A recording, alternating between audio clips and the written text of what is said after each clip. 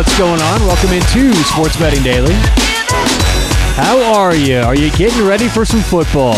Super Bowl 56. We're about a week and a half away. This is the Super Bowl special. Now, we're recording this February 3rd, so keep in mind some props are out, some aren't. Lines are going to move, but we're getting this thing done early for a reason. We'll talk about that in just a second.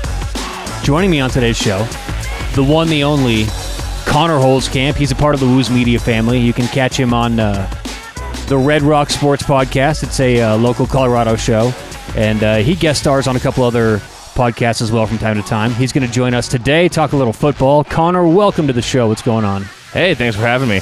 Not a lot. It's really chilly outside in here in Colorado, so trying to keep my core temperature up. How are the roads? Oh, they're all right. It snowed a lot in Colorado recently. It snowed everywhere recently. It has. It's been a snowy couple days here. Storms throughout North America. Exactly. One place it's not going to be snowing: the Super Bowl.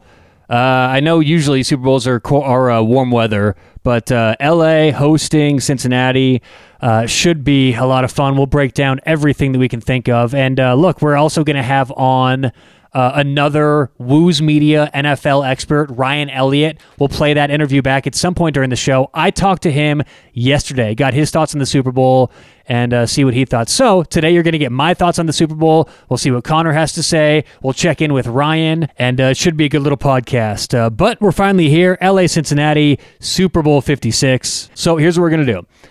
Talk about, obviously, the spread, what it looked like when it opened up, and what the early money is looking like.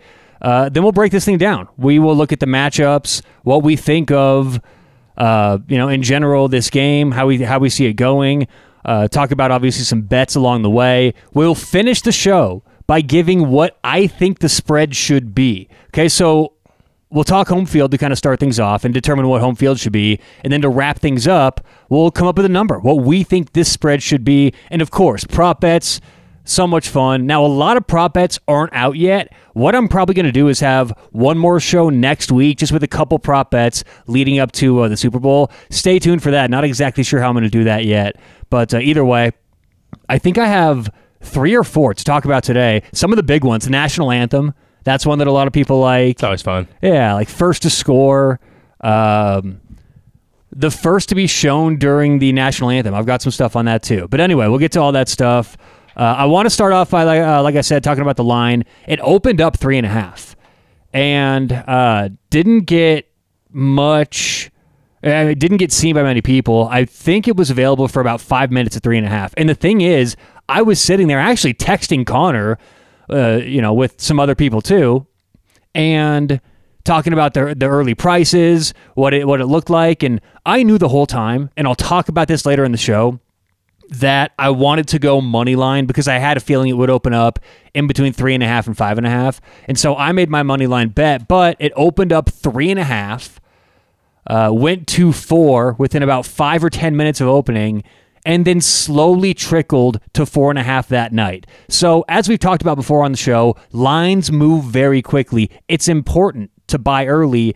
And look, if you like the Rams and you missed out on those numbers, don't worry. We'll give you plenty of ways to bet the Rams, including money line or potentially a spread if you'd like to do that. But right now it's 4.5. That's a consensus. It's kind of settled down there. Not too serious of difference in money.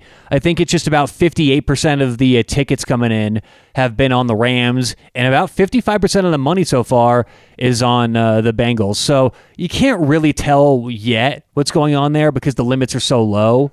I think the limits currently, you can probably get in, I don't know, maybe 6 figures at some casinos if you want to, but in general, the average sports bettor can probably bet $50,000 to $100,000. So opening lines and opening movements are so important, obviously, like we always talk about and like we've discussed many times on this show. But the reason why the Super Bowl matters so much more to bet early is because you get so many more average bettors. So much more of the public bets on the Super Bowl. So for a prop bet example, if you like Cooper Kupp to score the first touchdown, you got to bet that right now because there's going to be a lot of people betting Cooper Kupp to score the first touchdown. And right now he's about plus 550. That's like the consensus, maybe plus 600. That's probably going to close plus 350 to plus 400 because so many people are going to bet on Cooper Kupp. So if you like to make those bets, and if you feel like some of the bets you're going to make, i.e. Cooper Kupp first touchdown, you think a lot of other people are going to make too, you better make those early because those are going to move pretty substantially. So, all right, got that out of the way. Let's talk some matchup here. Connor, where are you leaning here? LA Rams, Cincinnati. I guess I want to start by asking, are you one of the people who think that Cincinnati is kind of a fraudulent team? Do you think that they got here and they're not really one of these elite teams that belong in the Super Bowl?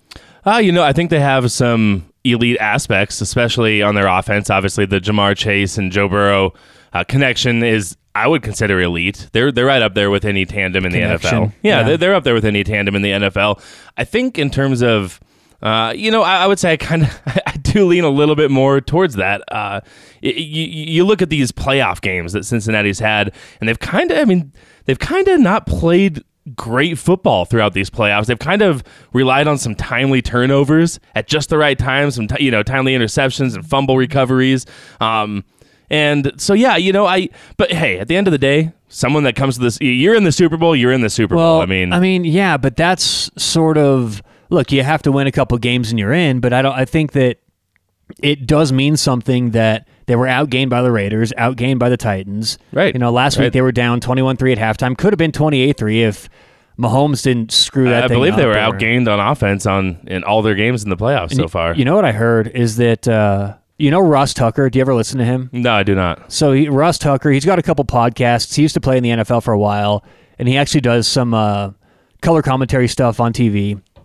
And he's also on the sidelines. And he was on the sidelines for the AFC Championship game, and he said this week on one of his shows that he strongly believes, he has a real strong opinion about this, and he's usually good with stuff like this. He believes that, he knows for a fact that what happened, I'm not sure if you'd heard this, that Andy Reid wanted to kick the field goal at the end of the first half. And Mahomes begged him for a play. Reid gave in, and after they didn't get it... You mean when Tyreek Hill was stopped on like the 2-yard line? Yeah, at the end of the first half.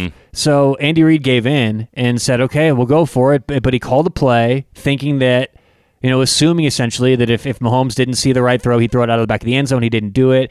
And the whole second half, it was this weird elephant in the room to where he thinks that Patrick Mahomes in the back of his head knows that he lost a little bit of trust from Andy Reid. It was this kind of weird situation. They didn't get any points. I guess Patrick Mahomes, allegedly, I heard this on another show, allegedly at halftime, Patrick Mahomes' wife was in the locker room with her kid and did a TikTok. Did you hear this? No, I didn't. Yeah, I haven't gotten this confirmed, and the source that I heard it from on the radio today, I guess hadn't confirmed it either, but they said that they heard that was something as well. So, and I don't want to be spreading rumors or anything, but it was a pretty legitimate source on Fox Sports Radio. That all plays into the fact that, I don't want to talk AFC Championship, but that all plays into the fact that Cincinnati hasn't really come out and dominated any game so far. They really haven't come out and had their foot on the gas. Now, they were up, I think, 23-10 at halftime against the Raiders, but still, that's the Raiders. It is the Raiders. Backed into the playoffs. And you look at that, you just look at the Cincinnati Bengals, and outside of, I am a Joe Burrow believer. I think he's going to be a great quarterback in this league. I am a full-on Joe Burrow believer. But you look at this whole team, it's hard to really point to any one aspect on the Cincinnati Bengals and say they are elite here. You know what I mean? Outside of maybe the Joe Burrow, Jamar Chase connection, it's hard to really look at them in any facet. Their kicker, they got a great kicker. No, I mean, that's true. I mean, Joe Burrow, though, like you said, and look, I think the whole Joe Burrow love, by the way, later in the show, also joining us, Ryan Elliott, part of Woo's Media. I talked to him yesterday and got his thoughts about what he thinks, about the game, stuff like that. So we'll play that at some point during the show coming up here in a little bit. He's really good. He's an insider. I'd consider him one of the sharper NFL bettors that I know. So we'll get that here coming up in just a moment. But Joe Burrow is really, if you look at the advanced statistics, elite. Now, Pro Football Focus, which we're going to reference a lot today, has their quarterback rankings. Let me pull it up. Joe Burrow, do you want to guess where he's ranked in Pro Football Focus's overall incorporating everything, total quarterback rating, I'm going where to Joe guess. Burrow I'm ranks going to in guess the- 5th. He's rated number 1. Wow. Right now. Okay. Now, again, what we're referring to is PFF.com, ProFootballFocus.com. They have what I think are some of the most reliable, most in-depth advanced statistics that are available today publicly in the NFL. You do have to pay a subscription to have access to it, but Joe Burrow ahead of and look, when you incorporate running, Joe Burrow actually is not fantastic. Like as a running quarterback, Joe Burrow ranks, I think, around 12, something like that. No, 20? it's farther. Let's see here. Yeah, it's all the way down. It's like 25th Yeah. Okay. as a rushing quarterback, and that's according to the PFF ranking. So as a true passer, he's number 1 in the league, and he's with a 91.6. That's a whole point ahead of Tom Brady, Aaron Rodgers. I mean, Yeah, he's great. I am a Joe Burrow believer. but the more I look into this game, the more I see that Cincinnati may be going against that narrative that I had and that a lot of other people have, that they are sort of a fluke. Because I agree with you that my first thought with this, look, I've been fading Cincy for weeks. I've been betting against them for dating back to the game that they won in Denver. I've been betting against them. I mean, not every week consecutively, but I've sort of had them behind where the markets had them in power ratings. Therefore, it's naturally going to be a play. And so I understand that when you look at things like Joe Burrow's ratings, or like you said, they're not necessarily elite anywhere, but you look at some stats, which we're going to do here in a second, and Cincinnati's really, I think, a team that's improved through the year, gotten a lot better. Now, still, in terms of power rankings, Pro Football Focus has them, let's see here, number 7. Okay. Yeah, Pro Football Focus has them 7th. 538.com has them 8th. So they're right there in that 7, 8, 9 range. I have them 9th. I'm not too high on them at all, obviously, as we talked about. But Joe Burrow, number 1 in the NFL with the quarterback rating. Let's see here. Home field. I want to talk about that actually before we dive into specific players. What do you think about the home field for this game? Now, I have some pros and cons I'll give you real quick, and then maybe you can react to those. Okay. Yeah. Generally in the NFL, home field is worth anywhere from 2.5 to 3.5 points. And you hear more and more people, the numbers people, saying that's trending way towards 2.5, not 3.5. So just going in with that knowledge to this game, the LA Rams don't have a great home field anyway. Okay, so It's already a poor home field. They don't have great fans. Pros for them playing at home: they're familiar with the stadium, obviously. It's close to home, so they don't have to deal with the distractions of travel, things like that. And it's guaranteed good weather, which I think is a huge benefit for LA. If it's bad weather, that greatly benefits the Bengals, in my opinion. So, And why would you say that? because the Bengals would prefer to run heavy, Right. Okay. that more aggressive at the line style of offense. If you know that the Rams are going to run and Cincy's going to run, I actually think it benefits Cincy compared to what the line's at right now. Interesting. Maybe not, again, from a pure X's and O's, but for what the line's at right now, I think that would have a big impact. Now, the cons, okay? LA's the away team, so they're not going to be in their own locker room. So even though they're in their own stadium, it's going to be a very different experience, okay? And I think they're in the process right now, they have to be, of making that away locker room, which are usually really shitty. I mean, you see away locker rooms, and they are barren. Oh, yeah. They don't have a lot of they're stuff. not the same. So they're probably juicing that up right now and trying to make the home locker room As they probably do in most Super Bowls, I would imagine.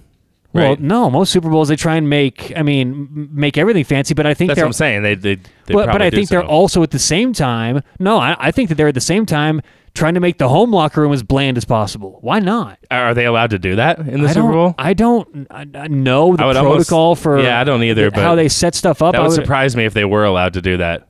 That's actually good. I don't know how negative it would be if they could or couldn't do that, but that is something, right? The locker room and the locker these guys have been going to all Absolutely, season it's long. different, completely It's different. completely different.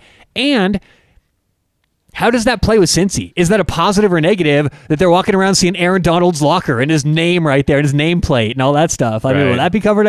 So it's really interesting to think about how that just from a mental standpoint will Maybe we need play to it. do some investigation into locker room prep for Super Bowls. Right. So, and then my other con is the fact that they are playing in their home stadium.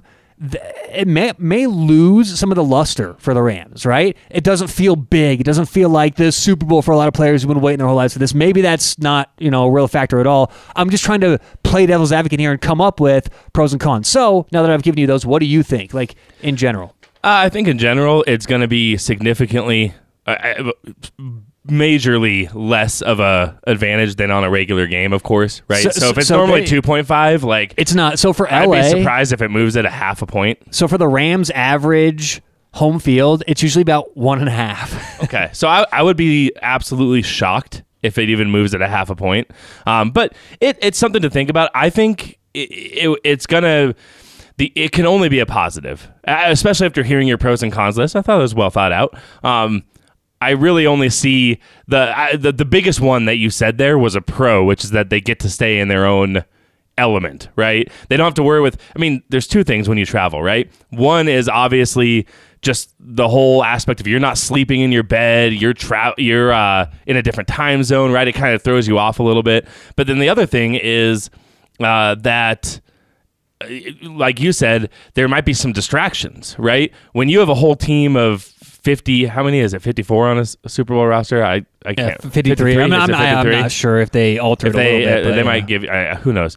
But when you're dealing with that many people, you're always got to deal with the possibility of having distractions of people wanting to go out and celebrate and go out to these different nightclubs and stuff, right? Because hey, you're on vacation in a way, right? Right. Right. No, that's true. And if you have family coming in, maybe that's a distraction. If hey, you have more people coming and staying at your house. Because I've always said this in sports betting, I think that it's overvalued sometimes, or it's overdone how much people think it's a negative being on the road in big situations. Now, if it's middle of the season, especially in like baseball, long road trip, last game of a road trip, that's not what I'm talking about. Right, or you get in at like 2:30 in the morning or something like that, right? Exactly. What I'm talking about is a big-time playoff situation. Right. Sometimes going on the road, it can be a benefit because it's more of a business trip. You don't have the distractions. Right. You don't have people coming to your house. So, that may be I would say we should honestly, if the average home field is 1.5 for LA, I think we should take away like 0.7. I think we should cut it in half. Seriously. Oh yeah, at least. Yeah, I think so too. I think it should be 0.75. Especially because a lot of that home field advantage, especially in the NFL, is from crowd noise. That is a lot. Isn't it? It's a significant part. Well, usually it goes into the like math or whatever that you calculate for it, right, for sure. But I would say it's normally a significant portion of the line, right? Yeah, Denver, Kansas City, Green Bay, these loud and that's stadiums. Not going to be existent really in a Super Bowl situation. I don't think so. I don't see a situation where all of a sudden you're going to see significantly more LA fans just because they don't have to travel. Because there's a whole bunch of corporate atmosphere at the Super Bowl anyways, and it's not necessarily it's not necessarily just the hardcore fans that want to just go to these games. But that's the thing. So if it's not going to be noisy in home field, and that's not going to matter for home field, well, that didn't matter all year for the Rams anyway. So we're not downgrading based on noise. So we shouldn't take that into account, I don't think, even though it's a good point.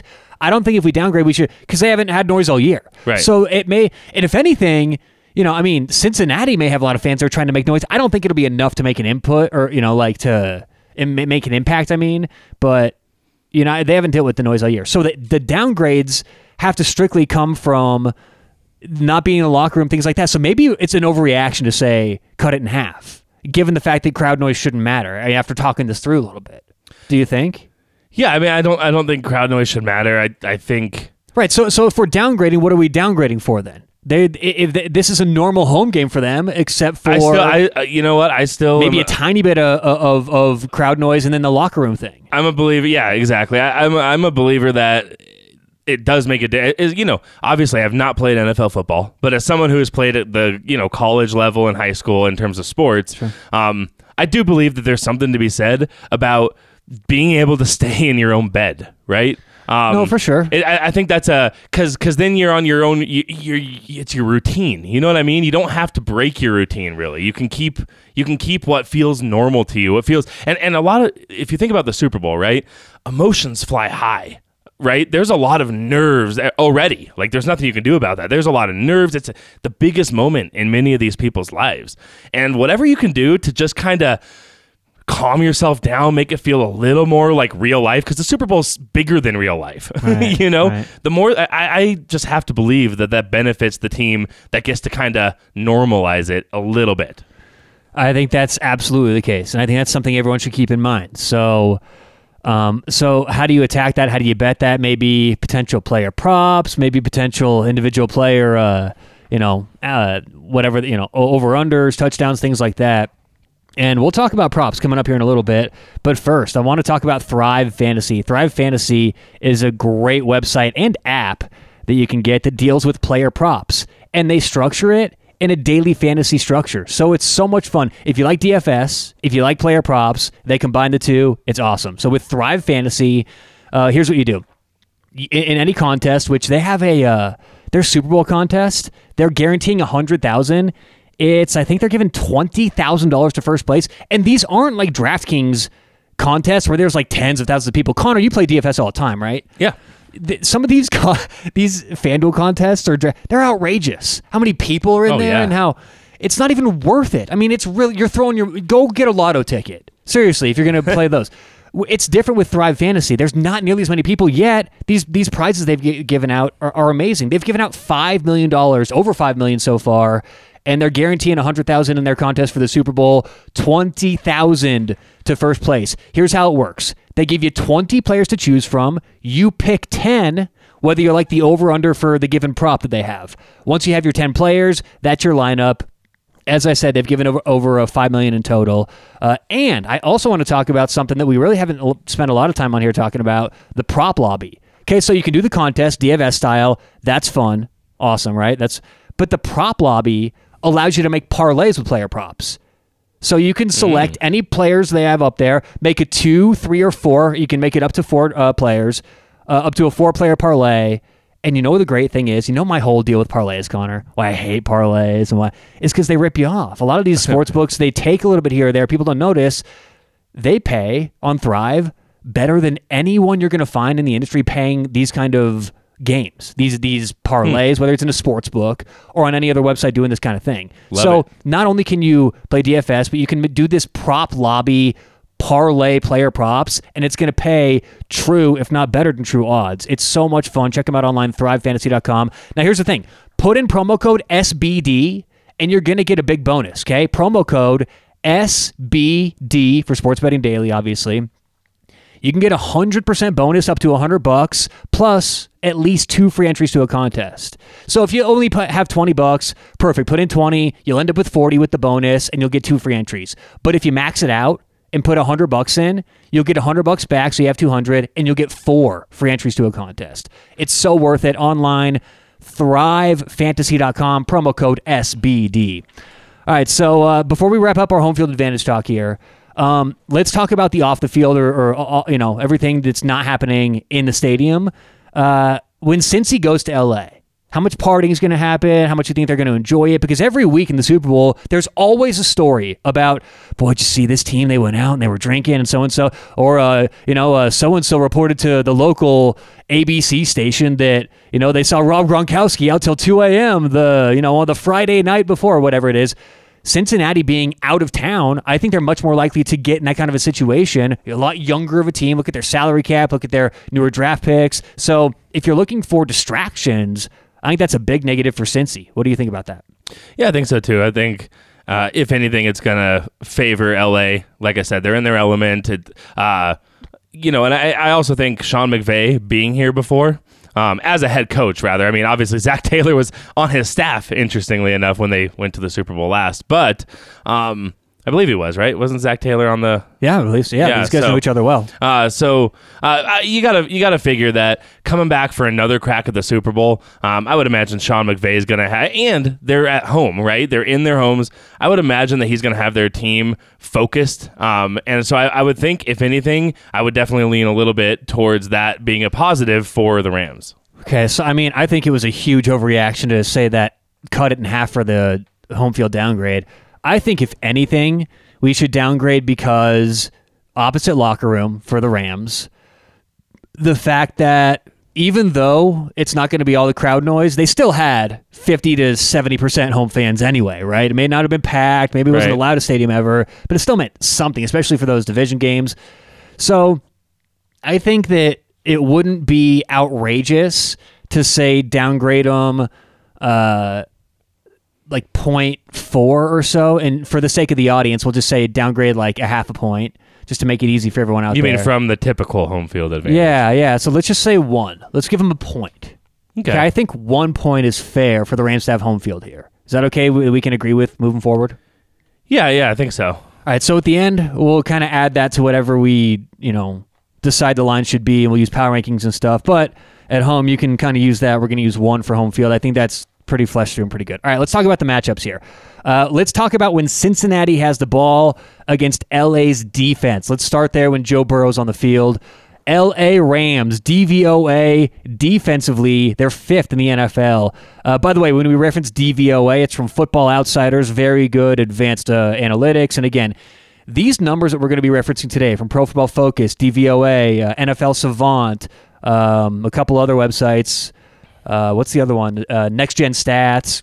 They all go beyond the statistics, which is, I think, essential if you're going to win in sports betting. And the reason why people have a hard time with it, it's just not what they're used to, right? But there are new, better ways to look at the game that break it down in more in-depth, ways to analyze what's going on. So I love these numbers instead of, okay, how many points per game are they giving up, or how many yards per game? Now, we can learn something from that. If you're last in yards per game given up or gained, you can learn something from that. But I like to go with these kind of stats just to kind of start things off. LA, like I said, 5th in DVOA defensively. Cincinnati, DVOA offensively, 18th in the NFL. And then yards per play. Did you say Cincinnati offensively? Yeah, so I just did the LA defense DVOA. Is 5th. Yep, 5th. Cincinnati offense DVOA 18th. Because right now I want to do the matchup of Cincinnati offense versus LA's defense. Yeah, so that surprises me that it's that low. Yeah, I thought so too. Yards per play, good indication of offensive efficiency or defensive efficiency. LA Rams are 6th in yards per play allowed. They're allowing 5.2 yards per play, and Cincy is 8th offensively for yards per play, averaging 5.8 yards per play. Connor, I want to get your thoughts generally on Cincinnati's offense. Like, where would you rank them overall in the NFL? I mean, I would put them more. After hearing that DVOA, that's interesting that they're 18th. Yeah. Maybe I'm a little high on them, but I would probably put them around a fringe top 10 offense, somewhere maybe just outside the top 10, like 9 to 12. 9 to 12 range is probably where I had them coming into here. You look at their offensive line. Their offensive line is not good. Joe Burrow's been sacked an NFL leading 51 times this year. And he's been pressured. That's been the story all playoffs. Right. He's under a lot of pressure. Their offensive line is really not giving him any sort of help. And when you look what's, across the line from him, the Rams got one of the best, front sevens and defensive lines out there and have been doing a really good job pressuring the quarterback. Now, I think they only have 4 sacks, I think, these playoffs. But they're getting back. But they're getting there. They really are. Just to quantify some of these rankings, here are the rankings for the offensive line, the PFF player rankings for Cincinnati's offensive line. Their starting center ranks 26th. Their starting left guard ranks 67th. Their starting left tackle ranks 49th. Their starting right tackle ranks 77th. And their other starting guard ranks 35th. So not a good look for the Bengals over there. And the reason why you may say, wait, why are some of those numbers so high? Aren't there a certain amount of starters in the NFL? Right. This incorporates everyone who's played the minimum required snaps to show up here. So, ideally, I'd say a top 35 is not a bad ranking, but there were a lot of players down there that were below 50. Looks like they got their center that's right there in a fringe good ranking. Center, guard, but I mean, even their backups. One of their backups is 81st of 82. Ooh. Hakeem Adeniji, if I'm pronouncing that right. And he's played 716 snaps this year. I'm sure if he didn't, the Adenjis will let you know on Twitter. He's played over 700 snaps, and he's 80. Yeah. So I see this being a big problem for Cincinnati on game day. Another thing that the Rams are good at is run defense, right? I mean, they're good. They're pretty good at stopping the run. I don't think that Cincy's they're gonna have a hard time running the ball, which means they're gonna have to pass, or they might even be down and have to pass, right? And then I think you're just gonna see the porous offensive line show up for the Bengals. I think they're gonna have to rely a little bit on the big play. You mentioned how they have a good yards per play. Yards per play, which is up there, and obviously the Rams have been a little bit susceptible to giving up some big chunk yards, right? So I think it's ultimately going to come down a lot to some of these big chunk plays, and I don't love that if I'm betting on Cincinnati trying to rely on some big chunk yardage plays, even as good as Joe Burrow and someone like Jamar Chase is. I think that's not necessarily a recipe for consistent success. But I mean, I think you're right to a degree that obviously they're going to have success with chunk plays, as you call them, which would be considered like more than like 15 yards downfield. Yeah, something like that. I was looking at Joe Burrow's stats, and he's really got no problem going vertical. It's just, can they put it together on a drive, right? Because if you have, let's say, 4 completions for over 20 yards this game, which is a lot, honestly, for a typical game, but let's say you have 3 out, for over 20 yards. Mm-hmm. And that's completions over 20, not a screen pass that goes, which I could see yards. happening, by the way. But I mean, but that all depends on how this game goes. Do they get desperate? Is it an offensive game plan? Is it like the flow of this game matters? Let's quickly talk game flow.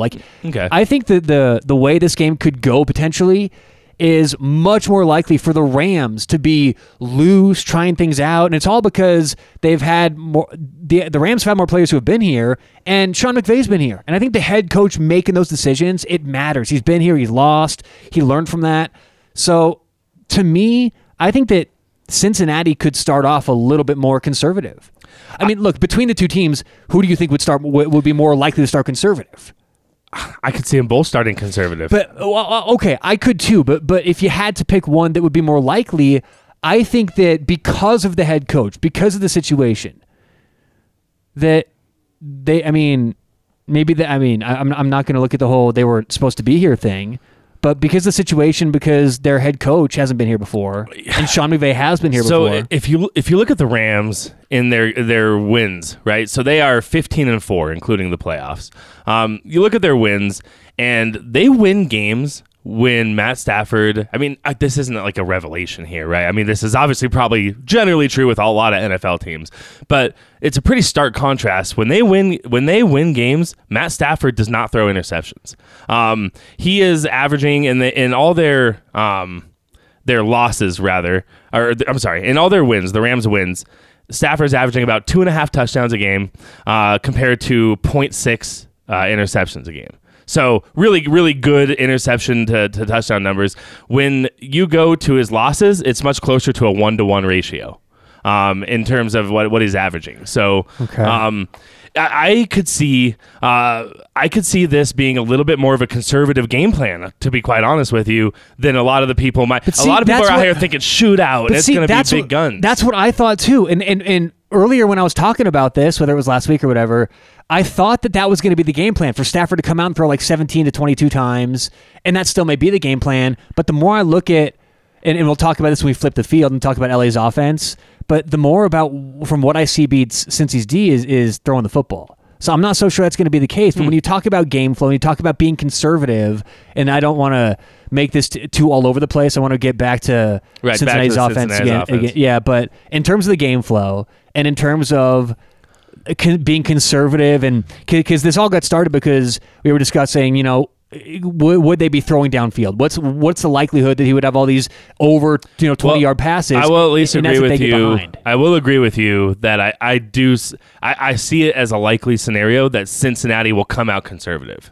In terms of Cincinnati's offense, I absolutely feel that could be the case, especially because he's a really young quarterback. Well, and here's the thing. It's pros and cons, right? And if you're saying, no, they're going to go for it because they weren't supposed to be here, Joe Burrow's young, why would they have nothing to lose, right? And take that mindset, I think they have everything to lose. They're not approaching it like that. This is the Super Bowl, okay? I think that they're going to... This is the thing they all play for. I mean, the idea of, let's just go for it, is to me so out of bounds for the approach for any team here. I think that 80% of the time, they're going to come out conservative. If I had to put a number on it, like that's how strongly I feel. And about especially it. in the Super Bowl, I think even as a general trend, that's what you tend to see every year, right? Everyone. I mean, you tend to see Tom Brady, intentional grounding out of the back of the end zone. Right. Peyton Manning, ball snapped over his head for a play. It's like these things happen for a reason. Okay. Yep. So nerves matter. Everything builds up. So I could see a script where I could definitely see a script as you mentioned where it's a little bit conservative to start the game at least, right? Mm-hmm. I think they'll try and get some easy completions for Joe Burrow to try and just kind of get some of those first quarter nerves out of the way, right? Mm-hmm. Now don't get me wrong, they'll take their shots throughout the game. You just said they're the eighth most yards per play team in the NFL. They're gonna take their shots. That's who they are, and that's how they're gonna utilize their team. But I definitely see them coming out a little more conservative to start, and if they get behind, then obviously that changes. And if anyone out there is saying, no, it's Joe Cool, it's cool Joe Burrow, it's like, no, this is the Super Bowl. It's bigger than everyone. It's the Super Bowl, and you see this every year with the Super Bowl. Year. Every single year. Tom Brady comes out tight. Everybody. So I see that. I think that the Cincinnati offense, they're going to have a tough time running the ball in this game. I really do believe so. I mean, I think they're going to have a tough time doing everything, but they're going to have to pass it if LA scores. But we're not going to talk about LA yet. Let's get back to some player rankings. Okay, we talked about the offensive line player rankings. A lot of players way down there. Let's see where some of these other offensive pieces rank for Cincinnati. As we mentioned, Joe Burrow, number 1 in the NFL according to PFF, and this is not. It's big time. That's all math. Okay, so that's real.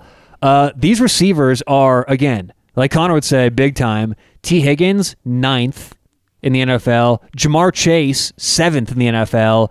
And then Tyler Boyd is 50th in the NFL, but he is really inconsistent. So, I mean, I think he actually matters a lot this game, kind of one of those X factors. And I don't have a lot to add on Tyler Boyd today, but, tune into my show next week when his over-under comes out, because that's going to be something to look for.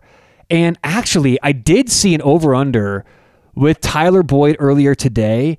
It was a cross-sport over-under, and maybe I can find it here in a little bit. But it was like, what will happen? Tyler Boyd. Oh, I remember. It was over-under Tyler Boyd receiving yards in the Super Bowl, or Joe Biden's approval rating on April 1st. I like that one. And Joe Biden's approval rating right now is like 39%. So we're going for an over-under. And look, this is not a political show. We're looking to make money here, folks. So Joe Biden's over-under, or the over-under, and that's how you look at cross-sport props in the Super Bowl. Just figure out whatever you're more comfortable with. Whatever you feel the best about what your number represents or can project, and make that the over-under. So if we feel confident Joe Biden's over-under is, let's say, 39.5 based on what it is today, then that's the over-under. So we set the line. Instead of some weird cross-sport prop, just say to yourself, okay, Tyler Boyd over-under 39.5 yards. That's our bet because of the number we made. So anyway, that's kind of a interesting bet to throw out there. So Tyler Boyd, 50th in the in NFL according to PFF's rankings.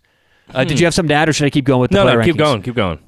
Okay, running backs, Joe Mixon ranks 13th. Samaje Perine ranks 55th. And then tight ends, I was surprised here how kind of low the tight ends are. CJ Uzoma, I think it is ranked 39th, and then Drew Sample is ranked 53rd. So you look at the offense, everyone outside Joe Burrow is... Well, I mean, these receivers actually. So it's Joe Burrow, these elite receivers, and then everyone else is kind of bottom, dwellers. But this is what you heard Tom Brady talk about in that documentary thing he put out. He's like, look, in 2022 football, it's like Madden. You load up on these specialty players, and you can beat anybody, especially if you're getting rid of the football. So, Connor, I mean, it kind of backs up what we've been talking about. They've been winning games. Joe Burrow could have that it factor. I think I know I'm betting on the Rams this game. Just a little FYI out there. I'm taking LA in several different ways, but I wonder if in 5 years I'm going to go, yeah, God, I bet against Joe Burrow in the AFC Championship and lost. I bet against Joe Burrow in the Super Bowl and lost. He may have that. It could be. I mean, we've seen those types of games before, right? In the Super Bowl, where the underdog comes out and All right, keep talking about this. How good, and I've wondered this, how good is LA's defense? because But I'm sorry, really quick Yes. before you go to keep that point. Yeah. Did you mention Joe Mixon's raking on there? I thought I did. I might have missed it if you did. Yeah, let's see here. Mr. Mixon, Joe Mixon, 13th Okay. in the NFL, and he's got a really high actual run ranking. I can maybe pull that up in a second, but meaning some of the things that he gets knocked on might be different. yeah, meaning pass protection and pass protect, receiving out of the backfield, right. certain things like that. But okay. Look, he's played almost 900 snaps this year. I mean, It's been great this year. 13th, and that's what a quarterback like Joe Burrow does need. Don't kid yourself. Joe Mixon is helping him a lot. Okay, let's see, where are we here? Okay, I was saying, how good is LA's defense? Because that was one of my big questions coming in here. How really deep down, how good are they? I know they have a lot of big names, but looking a little more deeply at this defensive unit, what I found is really interesting. Now, they're average in yards allowed, which is just one of those general stats that I think is, you can learn something from that, right in the middle of the NFL, average. But when you look at variance, now I think we'd all agree that the Rams are like one of the more inconsistent teams in the NFL, right? Week to week, you didn't really know what you were getting much with the Rams, right? I mean, is there another Right. team that was really more all over the place? I'm sure there were. I mean, the Bills were, right? There were teams we can find, but generally the Rams were up there in terms of variance, is how we would describe that. So, Football Outsiders actually calculates variance. They have a variance ranking that you can look at. And you know what surprised me is I always attributed the Rams' variance to be because their offense. And this whole narrative on ESPN and Fox Sports in the middle of the season, Sean McVay has gotten away from the run. Sean McVay's throwing too much with Matt Stafford. Remember that? Back in November? When they lost like three in a row. I think it was 3 in a row. Yeah. Or whether it was December, I forget which month it was, but middle of the season when they had that losing streak. And everyone said, Sean McVay's getting away from who he is and all this stuff. And the media, as the media will do, focus so much on the offense. Sometimes you get lost in that stuff.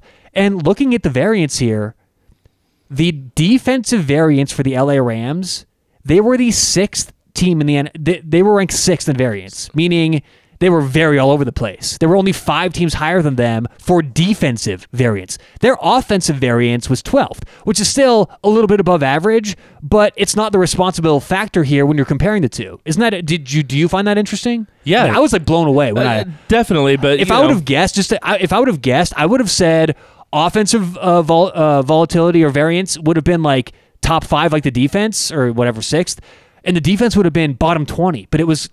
I was blown away. That's surprising. It's a little surprising to me, but I wouldn't say that it's.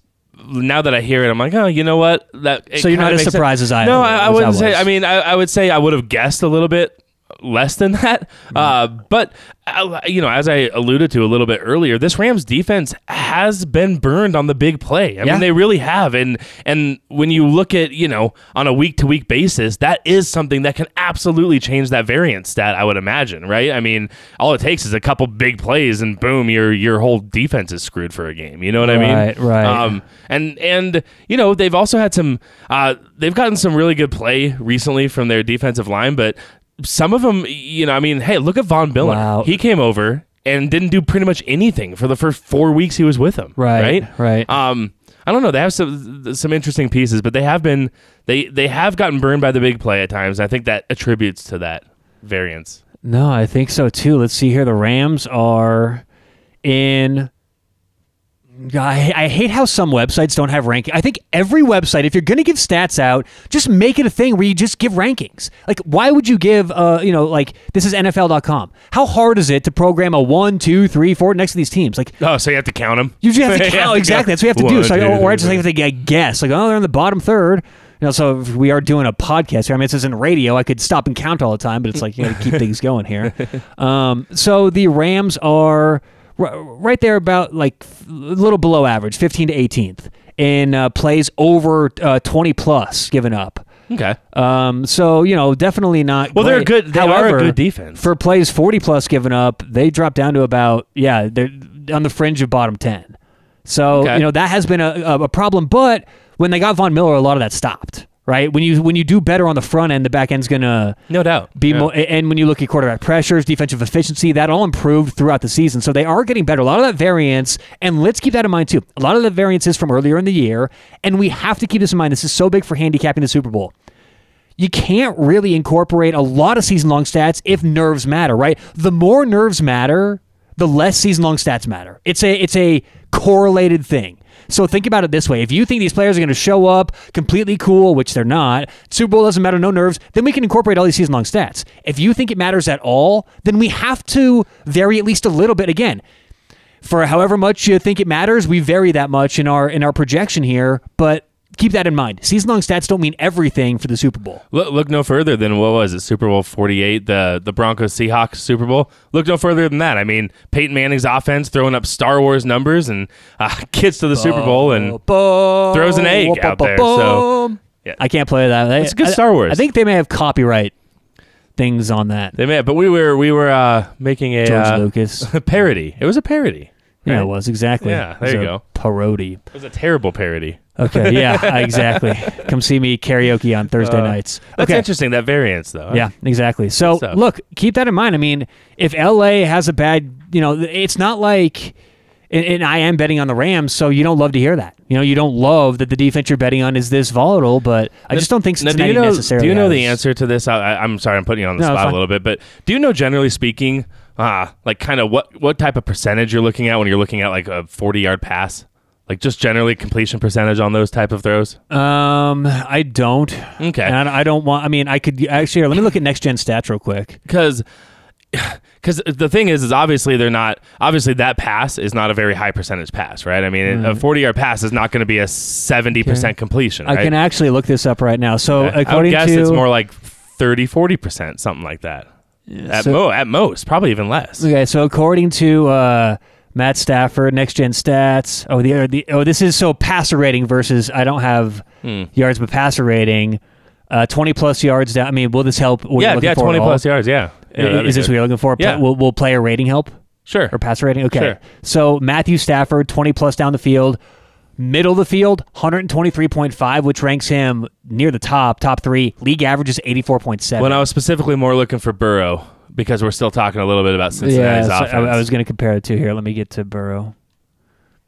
All right, hang on a second here. Okay. I think that's how Cincinnati's going to need to win this game. Joe Burrow is way above average. I mean, all right, so I know these rankings are kind of hard to quantify, but the league average for plus 20 yards downfield, left side of the field, is 78. Joe Burrow's a 110. Middle of the field, the league average is an 84. Joe Burrow's a 135. And right side of the field is a 78. He's an 80.8. So, look, this is the thing. Joe Burrow is elite. Like, we have to put him in that category. He is. I'm a big Burrow believer, but I think so much of this game, I keep getting back to this, but I think so much of this game is going to come down to will the Cincinnati Bengals, in terms of the Bengals offense, will their offensive line give Burrow enough time to make some of those downfield completions? Right. And will he complete them? Which he's proven that when given the time, he is very good at completing passes far down the field. Well, and as we pointed out, these receivers are elite as well. 2 top 10 receivers are. Which tends to happen when you have the number 1 quarterback, right? Well, I don't know, because Pro Football Focus, they try to isolate it. They try to, but it's hard to completely isolate. It is tough to complete, but they don't look at yards. They look at individual events, and when you look at individual events, you separate a lot. And you know what? Regardless, lucky for us, we don't need to isolate this because they are on the same team in the same tandem right now. You know what I mean? Right. So, I think a lot of it's really going to come down to, okay, can the pocket stay clean enough for him to allow his receivers to get down the field and complete some of these big plays?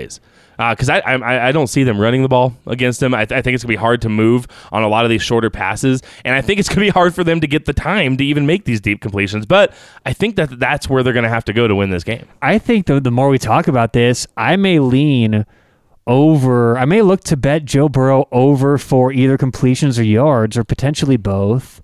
Again, a lot of these numbers aren't out yet. They won't be out till... Yeah, it's hard to look at them until they're out. Probably Friday of this week. Yeah, and that's why we don't want to just say I'm going to take the over, because we don't know what the price is yet. But depending on what it comes out at, I think that he could have a bigger game than he's had in the past, and maybe that factors into it. So, the more we talk about this, I think that the passing game for Cincy could factor in, and I do lean over on this game as well. I actually kind of like the over. You do, huh?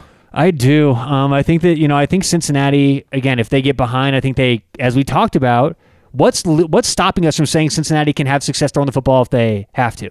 Like, what stats have we found that Cincinnati cannot throw the football? That Jalen Ramsey, again, big name, can shut down Jamar Chase, and they're going to... I just don't see it happening. I think if they really, really are forced to, they'll be able to throw the football. I think so as well, but I'm very wary on that offensive line and how good that pass rush is. But a lot of this game plan, they're first in adjusted sack percentage. The Rams are, and they're pretty much any way you want to look at it statistically. They're definitely within the realm of top 5, 6, 7 teams in terms of getting to the quarterback. Right. So I don't know. It makes me weary. I got another thing for you here, Tyler. Yes. So the Rams, the under has hit. I'm sorry. The under is 27, 10, and 1 in the Rams' last 38 games as favorites. I brought that to you because you're the professional bettor over here. I'm curious what stock, if any, that you put into a trend like that. It's just an interesting trend I noticed. And all right, so I think I don't use most trends. I think trends are generally way overused. Here's what trends are used for: lazy handicappers who already have a side, who just find trends and then they get on and do their radio thing and go, I like the Packers tonight because they're 7-3, their last 10 against the spread at home. So in general, trends don't matter unless there's a reason why that happens. Okay, when Tom Brady goes and he's 0-5 against the spread in Miami, well, maybe it's because of the humidity and Tom Brady's used to playing in this weather and they always go, right? There's reasons why that happens. It's not luck. So as a favorite, I would have to look into that more, because that little as a favorite caveat, the more things you add onto it as a favorite in this situation, the more either there's a reason for it happening or it's just complete bullshit and there's really no reason for it happening. Right. So with that, I lean strongly when I hear stuff like that to, I don't want that to skew all this other hard work I've done and really good stuff I believe in. Yeah, that's a good way to put it. So I don't pay a lot of attention to that. I really don't like the listeners to hear that, I'm glad you brought it up, and I'm sure, because I wouldn't have brought that up and it probably wouldn't have come up today. So I'm really glad you did that as a lesson learning thing. Trends are generally not good ways to handicap, in my opinion. No doubt. Actually, you and I tend to agree on that. I know I've talked with you in the past about how I hate when people are like, oh, so-and-so coach is, all-time whatever against this team. I'm like, dude, that's a whole different team than it was 10 years ago. Like, who cares about that, really? I mean, unless, like you said, you can identify that, like, this is why. Right. But it's tough. It's tough to do. I think I'm a little scarred from that horrendous Super Bowl that unless you're a Patriots fan, the horrendous Patriots-Rams Super Bowl. That was the lowest scoring Super Bowl ever. I believe it's the lowest scoring Super Bowl ever. Just miserable to watch if you love offense like I do. So I think I'm a little scarred from that. I think I bet the over hard during that Super Bowl. Did you? So I think maybe I'm a little scarred, and that's why I'm so hesitant to bet the over. Yeah, but you can't let that. But you know what? There's a little thing. Yeah, you're right. You can't let if you're going to bet and win consistently, you clearly cannot let your emotions handle how you bet games. What about this, Tyler? And I want to. We'll get back to where we were talking, but when we're talking a little of the over/under, what stock, if any, do you put into this idea that? Because the trend has been the under in a lot of Super Bowls recently. And if you're looking at betting trends, I don't have it in front of me. I don't know how many times the under has actually hit. But I know that the under has hit more often than not recently. Well, last year it hit. Last year there were 40 total points. Mm-hmm. The over-under was, I think it was like 50. The year before, the over came in with Kansas City, San Francisco at 51. So it's 2-2 the last 4 years. Oh, okay. So yeah, because back in 2018, Philadelphia. And this is a pretty high over/under, though, is it not? No, I would have to go back and look, but for Super Bowls, it's pretty average. Connor. Okay. Yeah, because the average over/under for an NFL game is 45.5. I think it was this year, maybe 46.5. So actually, it's a little bit over where it is, but it opened up 49 and went to 50 and then ticked down to 48.5. Ooh. Okay. So, yeah. So, all right. Interesting. we'll see. I mean, The over/under is hard for me on this particular matchup because I could just see it. I could just see it going both ways. the reason why I like the over, and I'm wrapped up with, we'll actually put a bow on and wrap up the Cincinnati offense talk here in a second. But I like the over/under because I think LA will have success this game. And we'll talk about them in just a minute, but I think the Rams will have success this game. And I think Cincinnati will either keep up and make it a game and have success as well, or get behind, kind of like they did against Kansas City, and then, come back and get enough points for me to feel good about the over. So I do lean over, and that line's dropping. But that's why it's a combination that I think Cincinnati, they can, whether it's coming back from, coming from behind or keeping up. I believe in that passing offense. And when they're forced to, I think they can. And I certainly think LA is going to have success. So That's why I lean the over. All right, fair enough. All right, let's get to the other side of the football. LA's offense versus Cincinnati's defense. Special thanks to Better Edge, online, BETTOR, edge.com. We always talk about the reason why the average public bettor can't win is the VIG, that minus 110. That in the Super Bowl, you'll see a minus 115 out there, a minus 120 occasionally on the other side. And that's what makes it so hard for the average Joe to win. You get on after a hard day of work, you want to bet on your favorite team, and you would honestly, over the long run, break even if it weren't for the VIG. Well, Better Edge has gotten rid of the VIG. Risk-free betting exists today, betteredge.com. And a lot of people ask me, how do they do that? How do they have a business if they're not charging a VIG?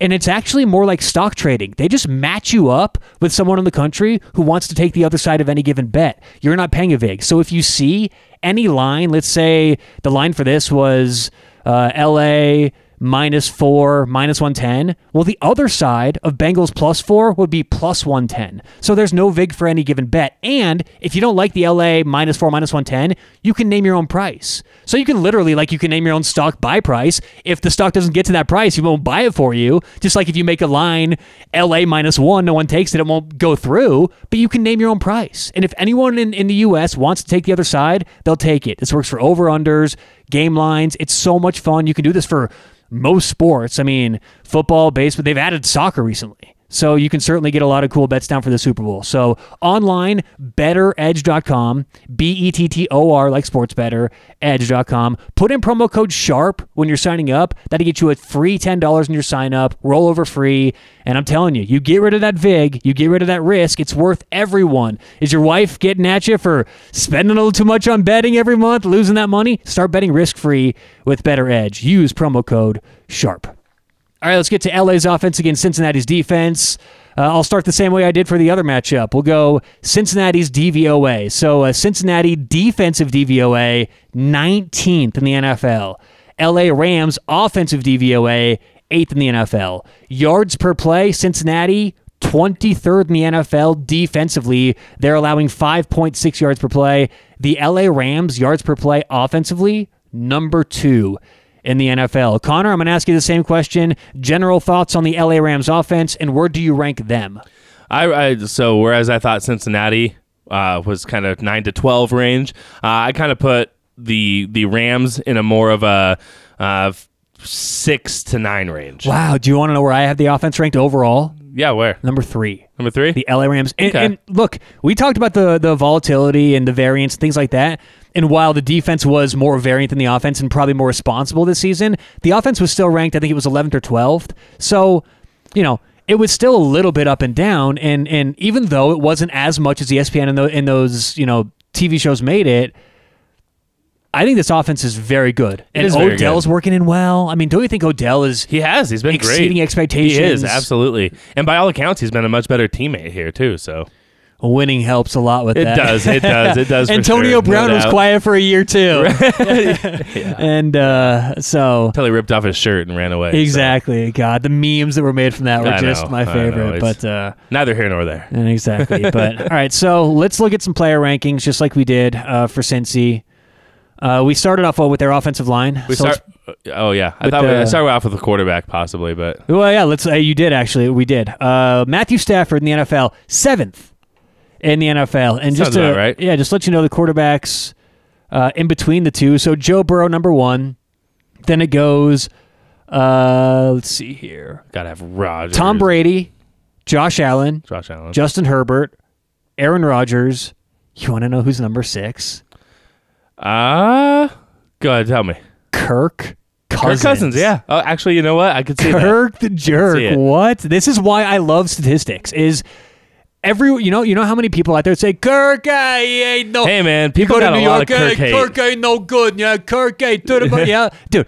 Kirk is 6th according to PFF. Oh, he's been solid this year, man. I've been, on our podcast, we've talked a little bit about it. That's another player that I'm a believer in. I like Kirk. I'm a believer in Kirk Cousins, and he gets a lot of hate, but yeah, he's good. He's efficient. He does his job well. If you want to check out Connor's podcast, you can find it on woozmedia.com, WOOZE media.com, or just type in Wooz Media on the search bar to wherever you're listening now. Spotify, Google Play, or whatever it's called on Google, Apple, iTunes. You can search right there in the search bar, just Wooz Media, and find all the podcasts there. All right, so we were at Justin Herbert 4, Aaron Rodgers 5, Kirk Cousins number 6, and then Matthew Stafford number 7. Sounds about right, yeah. All right, more player rankings for LA. Let's look at the line here. Starting center, Brian Allen, 9th in the NFL. Their 2 guards, Austin Corbett, their left guard, 27th. David Edwards, 38th. Which, 27th, not bad. 38th on the fringe, what we determined to be pretty good. And then the tackles is where it really gets elite. Andrew Whitworth, left tackle, 4th best tackle in the NFL. Rob Havenstein, right tackle, number 6. Good in line. The NFL. Whew. I mean, we're not the 90 Cowboys good, but it's good. Really good offensive line. Oh man, I mean, look, I hadn't gone through those numbers really until just now. Yeah. I mean, So we got live reaction. Yeah, a live reaction. I didn't realize they had 2 top 10 tackles. I mean, that's big time. That's very good. That's what we're looking for. It's great. And I think that, here, let's look at some other player rankings, but I think LA could have a propensity to throw the football more this game because of matchup stuff. Now, I know we talked about keeping it conservative and keeping it on the ground, right? We said that was going to be a major aspect here. Which team is going to do that? But as I said earlier, I believe especially because McVay's been here before, he may be willing to be a little bit less conservative, or a little more risky. And again, some matchup things kind of stand out.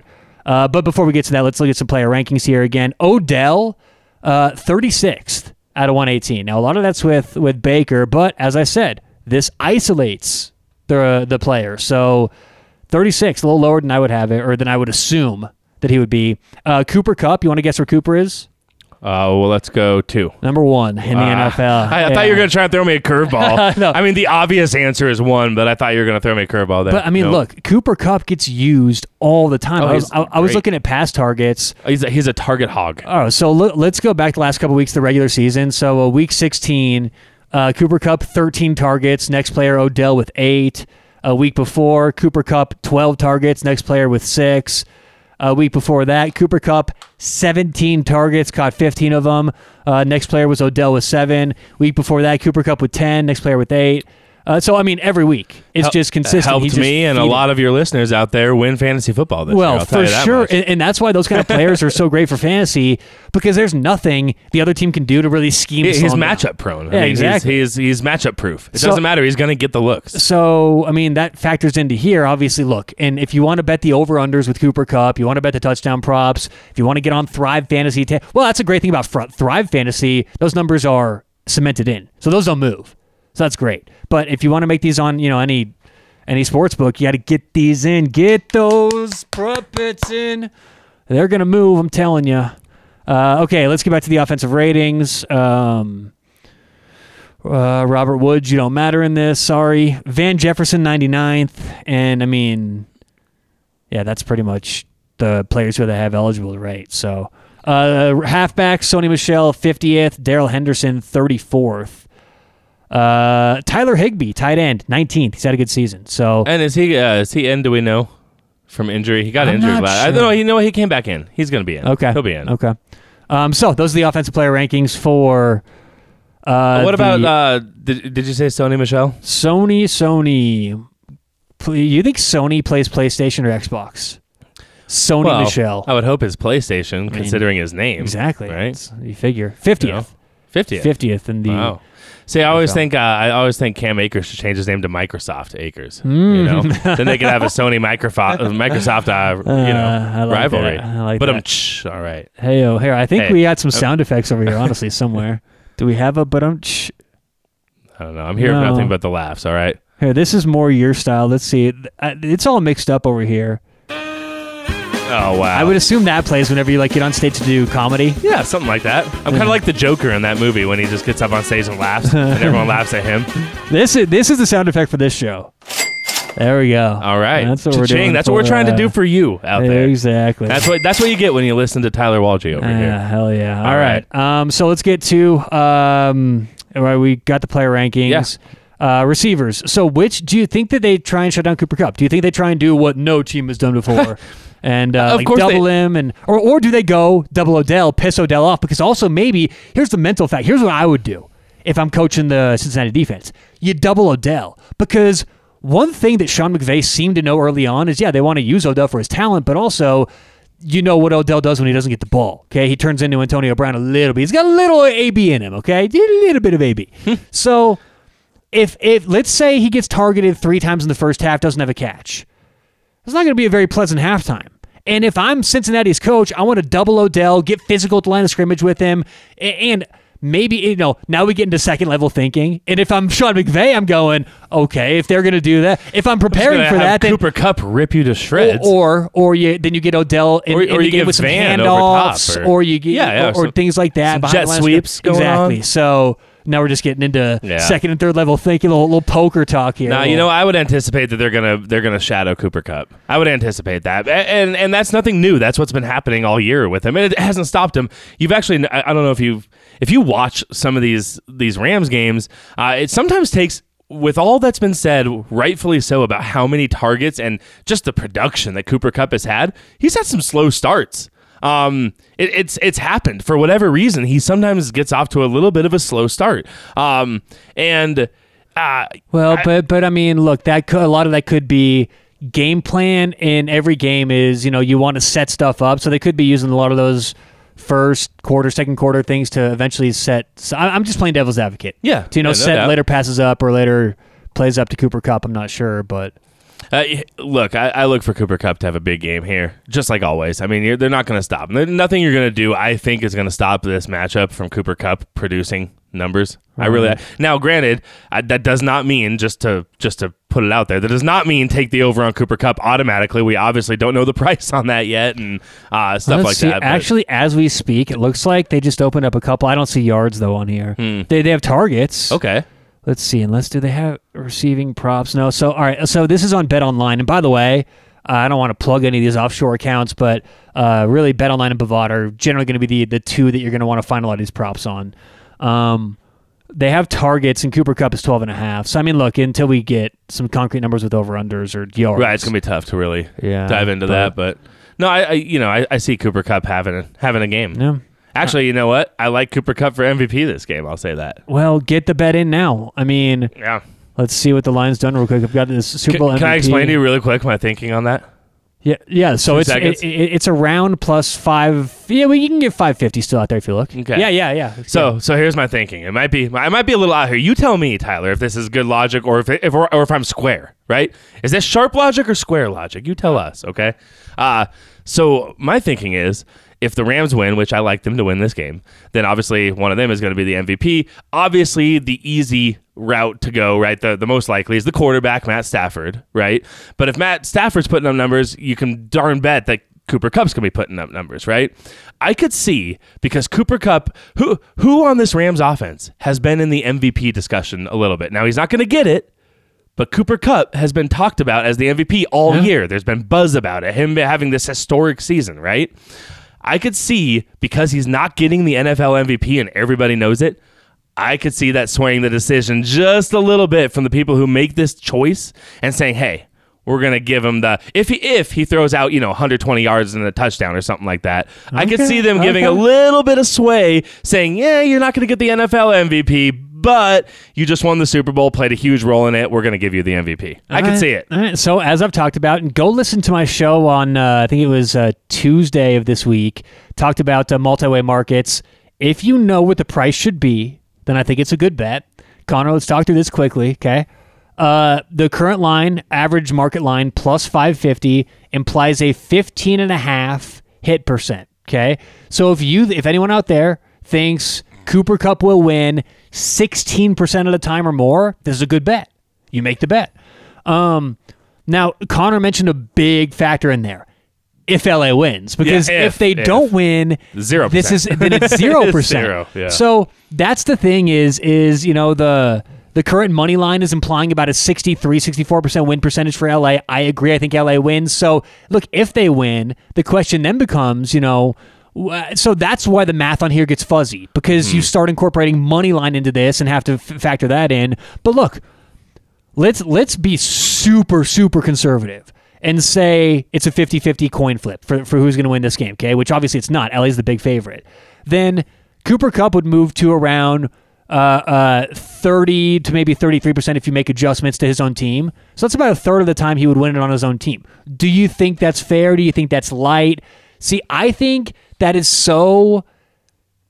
I think that is so expensive. It is. It is. If you really think about it, when you look at the numbers, it's a little exactly. Matt Stafford would win it, I think, 7 out of 10 times on his own probably, team. Yeah, probably. Not 2 out of 3.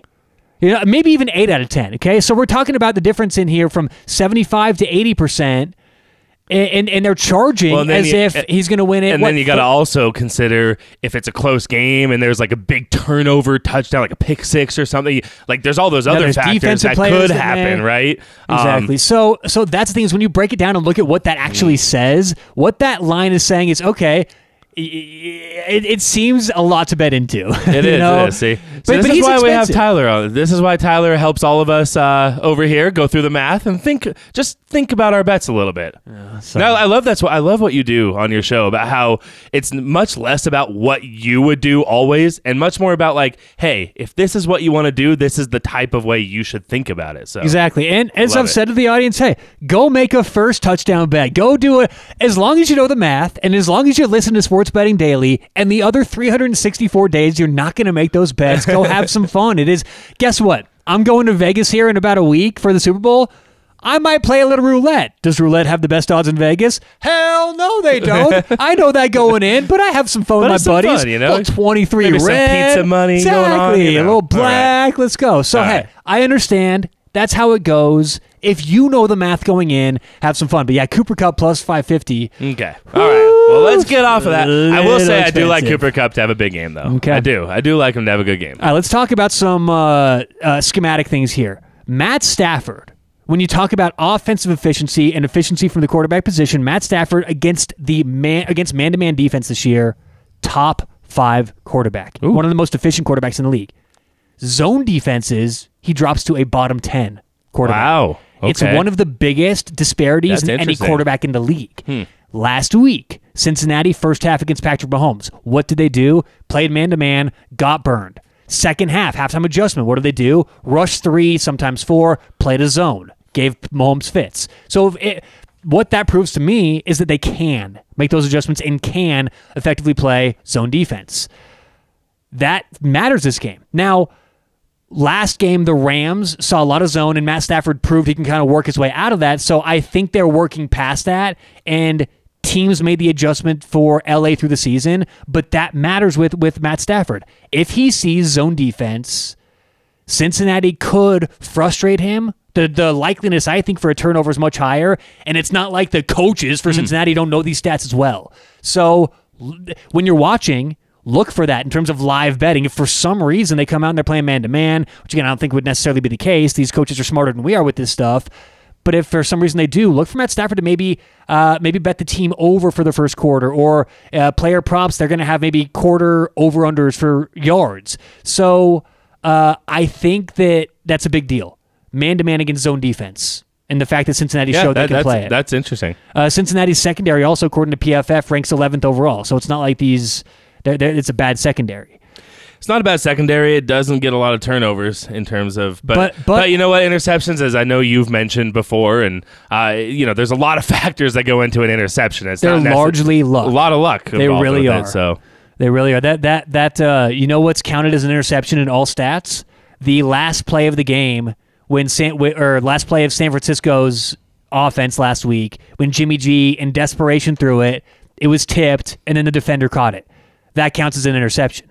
Okay, right. So, you got to look past the stats sometimes. All right, so we talked about Matt Stafford, zone versus man-to-man. That's a big deal in this game, but I thought Matt Stafford, the way he ended the season in the playoffs when he's seen zone, I believe they've broken sort of a lot of those stats that used to matter in terms of efficiency. So I think that is a little different going into this game. I don't think they're still necessarily a bottom 10 team in the NFL.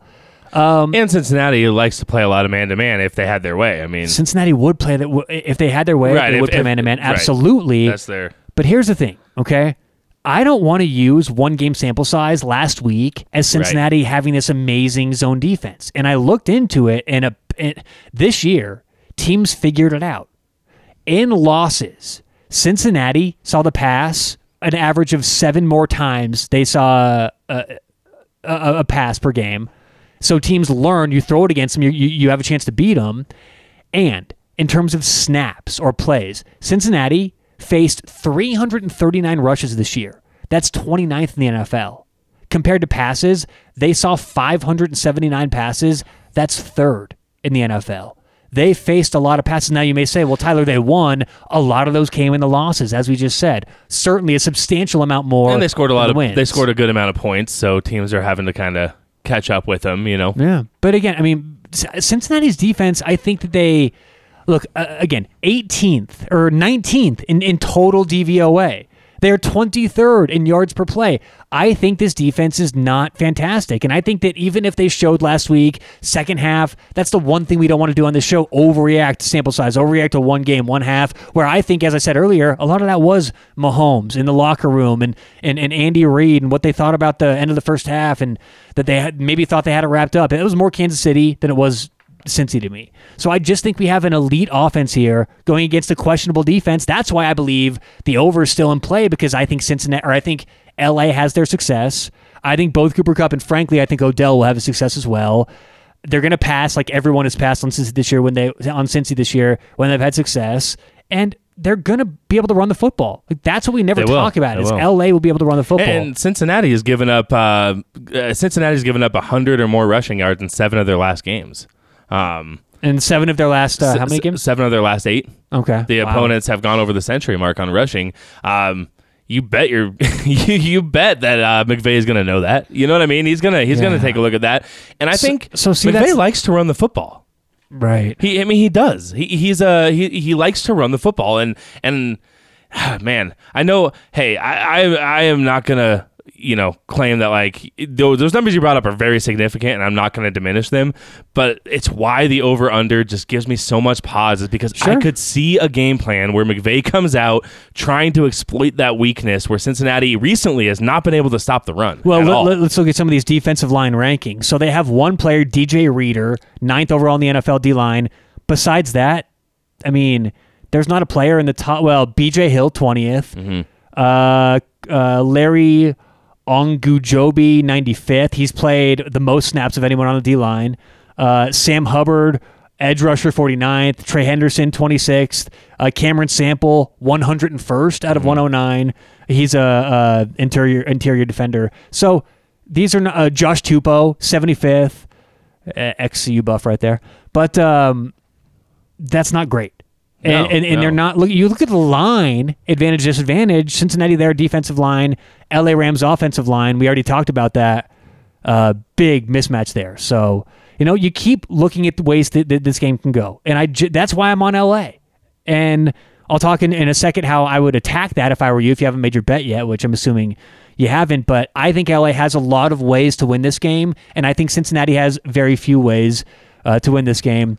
The LA Rams, 14th in pass attempts, so that just proves right there. They're not married to the pass. They will if they can, but I think Sean McVay, again, maybe a little less conservative than first Super Bowl he was at. But especially because he's got Stafford instead of Jared Goff, obviously. Right. So I just don't think they can do much to slow down the Rams in terms of Cincinnati's defense. I don't think so either. Quarterback discussion, we kind of had this already. Who do you think the better quarterback is? I know that may seem like an obvious answer, but Joe Burrow's in his second season. Matt Stafford and Joe Burrow, I think they have the same amount of playoff wins in their career. Is that right?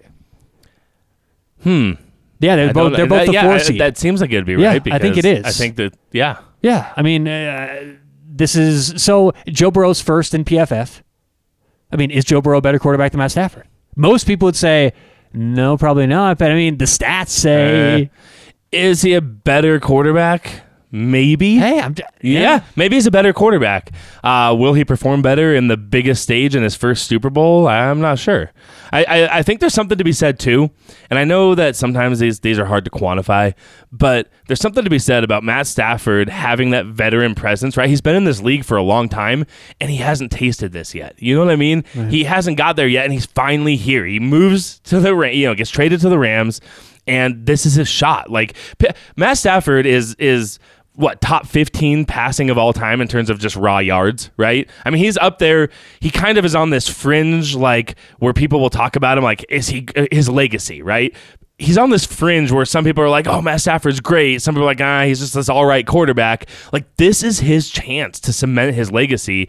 And so in this particular game, I'm taking Matt Stafford as the better quarterback for this game, I believe. I just wanted to pose it. I just wanted to see what you said, because I think it's a much better discussion or debate. It is. It's much closer than so many people. Yeah. Than, the national media out there will have you believe. I mean, look, I'm betting on Stafford this game, but Joe Burrow. And I mean, and look, I was not a Joe Burrow real believer until I started doing the handicapping for this game.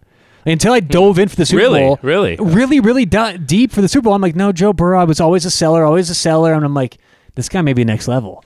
He just may have that it factor. I like him. I like it. I know. All right, so one more factor before we talk about what the line should be, and then we'll quickly talk about some prop bets and then get out of here. And then we do also have to hear what the Ryan Elliott has to say, but we'll plug that into the show. Okay, so after all that, one more stat here. Penalties. These are two of the fewest penalized teams in the NFL. LA, good. Second least penalized team. Cincinnati, fourth least penalized team. So not a lot of penalties here if you're looking at penalty props. All right, so what should the line for this game be? According to my power rankings that I use, I have the LA Rams 6.8 points better than average, which would be good for, I think, third or fourth in the NFL. I've got Cincinnati 2.7 points better than average, good for, I think, ninth in the NFL. That makes LA Rams 4.1 points better than Cincy. We had agreed on a 1-point home field advantage. My line for this game, LA Rams minus 5.1. Pro Football Focus in their power ratings, they have the LA Rams 7.2 points better than average. They have Cincinnati 3.8 points better than average. That would make LA Rams on a neutral field minus 3.4. We add in our 1 point for home field. Pro Football Focus's line is LA Rams minus 4.4. Let's call it 4.5. And then last here, I have an online blend, online trusted sources that I use or trust. LA Rams 5.8 points better than average. Cincinnati 2.5 points better than average. That would make the LA Rams 3.3 point favorites. Add in our 1 point for home field. That would make the LA Rams, according to the online blend, 4.3 point favorites at home. I know that was a lot of numbers, but generally what we got there, my line, LA Rams 5.1 point favorites, minus 5.1. Pro Football Focus, what the line is right now, LA Rams minus 4.5. And then the online blend, LA Rams minus 4.3. Now, how do you attack this game? If you want to bet on the Bengals, I would wait, because all indications are that line's moving up. It's gone from 3.5 to 4. It's ticked up to 4.5. And I haven't really seen a huge wave come in yet on Cincinnati. So go ahead, Connor. Although I would just I feel like sometimes what you see with casual bettors who don't bet until like the last possible second, right? Which is a lot of people. Which is a lot of people. Day of the Super Bowl. Yeah. I think you tend to see a lot, and you see this a lot with big fights, right? You see this a lot with big-time boxing matches or big-time UFC fights. There's a big hesitation on the part of the casual betting public to bet the money line on like a minus 200 price point. And so I could see a situation where you're seeing a whole bunch of kind of last day bets come in on Cincinnati money line, seeing that plus 170, right? And I know a lot of people see that number and they like, oh yeah, I want to bet 100 to win 170. You know what I mean? So that's actually that's the sharpest thing you've said all day. Oh, there we go. That happens all the time in big games, Super Bowl, college football championship. The NBA finals, any big game, that happens. So let's talk about that, because if you're going to bet the LA Rams, let's start first with Cincinnati. If you're going to bet Cincinnati, like I said, if you want the spread, the 4.5, I would wait. But I don't think there's any reason to rush to it. I think it's going to tick up, and if anything, you can maybe get 5. However, if you see on a couple websites, it starts going down to 4. And it maybe starts trickling down, you want to make that bet, because 4.5 is certainly a lot more valuable than 4, okay? And 5 is kind of a dead number. So if you are really hesitant on the spread and you don't know whether you should take the Bengals now at 4.5 or wait, honestly, just make it now for the peace of mind, but you may be able to get minus 105 or an even money bet, which is worth a lot. So I would stay, and we're recording this again on Thursday, February 3rd. So it's a little early in the process, but I would say as of now, and stay tuned. I'll talk about this tomorrow. That's why we have a daily show here, but you can still probably hold off on a little bit if you like the spread for the Bengals. Now, if you like the money line for the Bengals, like Connor just said, I would, it's funny because I would actually take it right now, because it's going to go down, because so much money is going to come in on the squares who don't want to take that 3 and say, oh, Bengals, I can pay whatever it is for plus 170. I pay 100 to win 170. That's going to happen. So you want to take Bengals money line right now if you want the Bengals ASAP.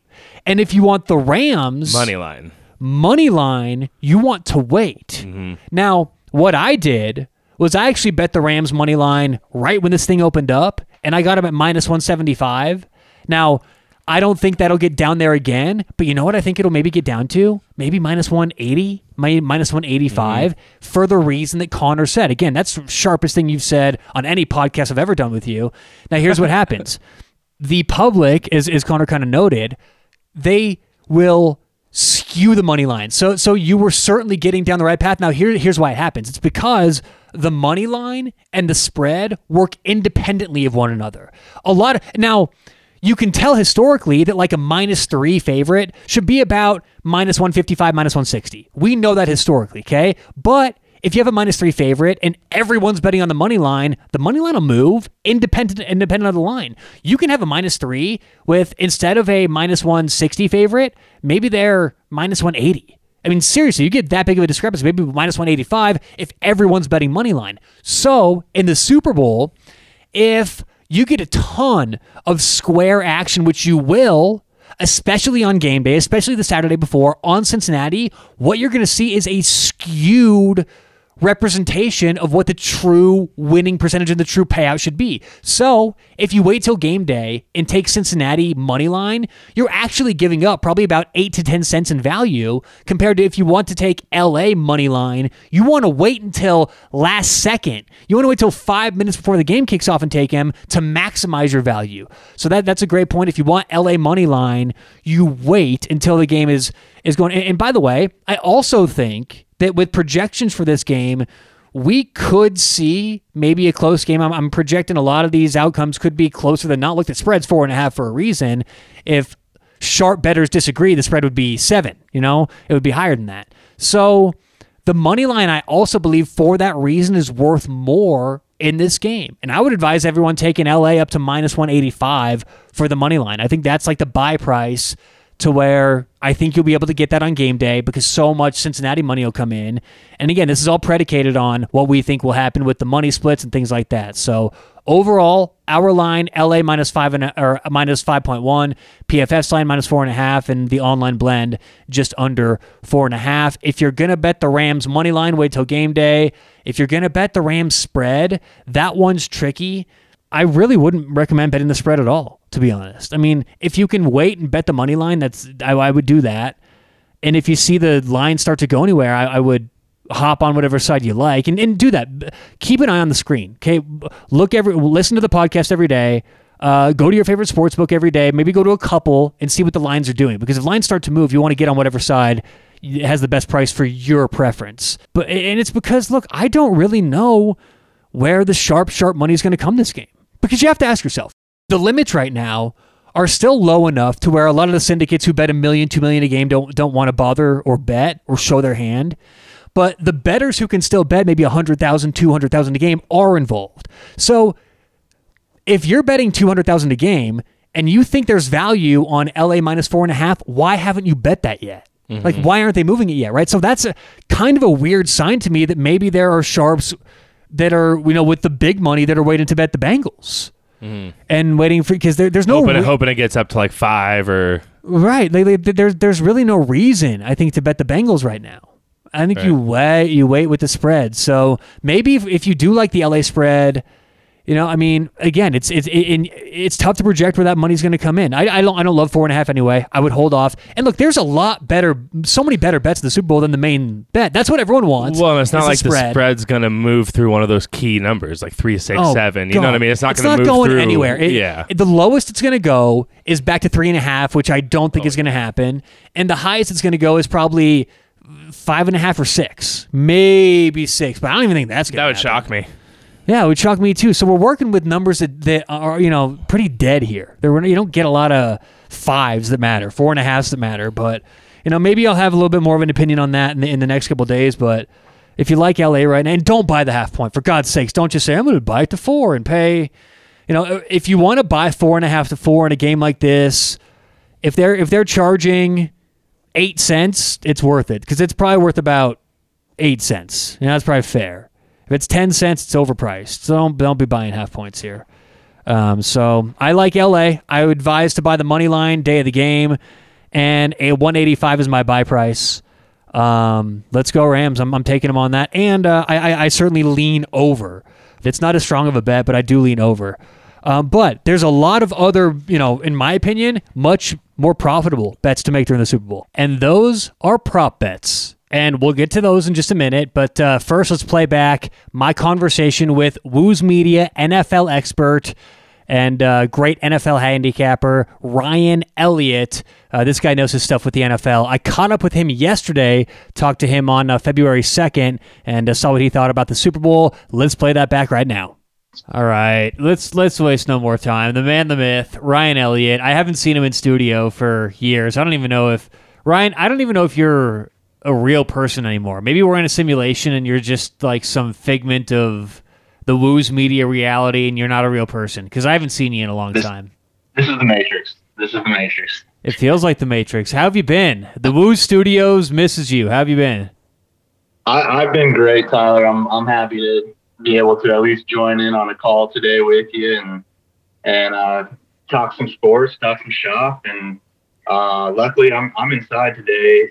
In Colorado, it's about 10 degrees outside. It's freezing. It's cold. Trying to stay warm. It snowed today. It's freezing. I was out shoveling. Did you shovel today? I shoveled, yeah. You got to shovel. You strike me as a snowblower kind of guy. I think, in about 10 years, I will be down that path. But it's a good form of exercise. But let me tell you, nothing makes you feel older than shoveling. I came back inside. My back is all sore. My back as well. Oh my gosh. Yep.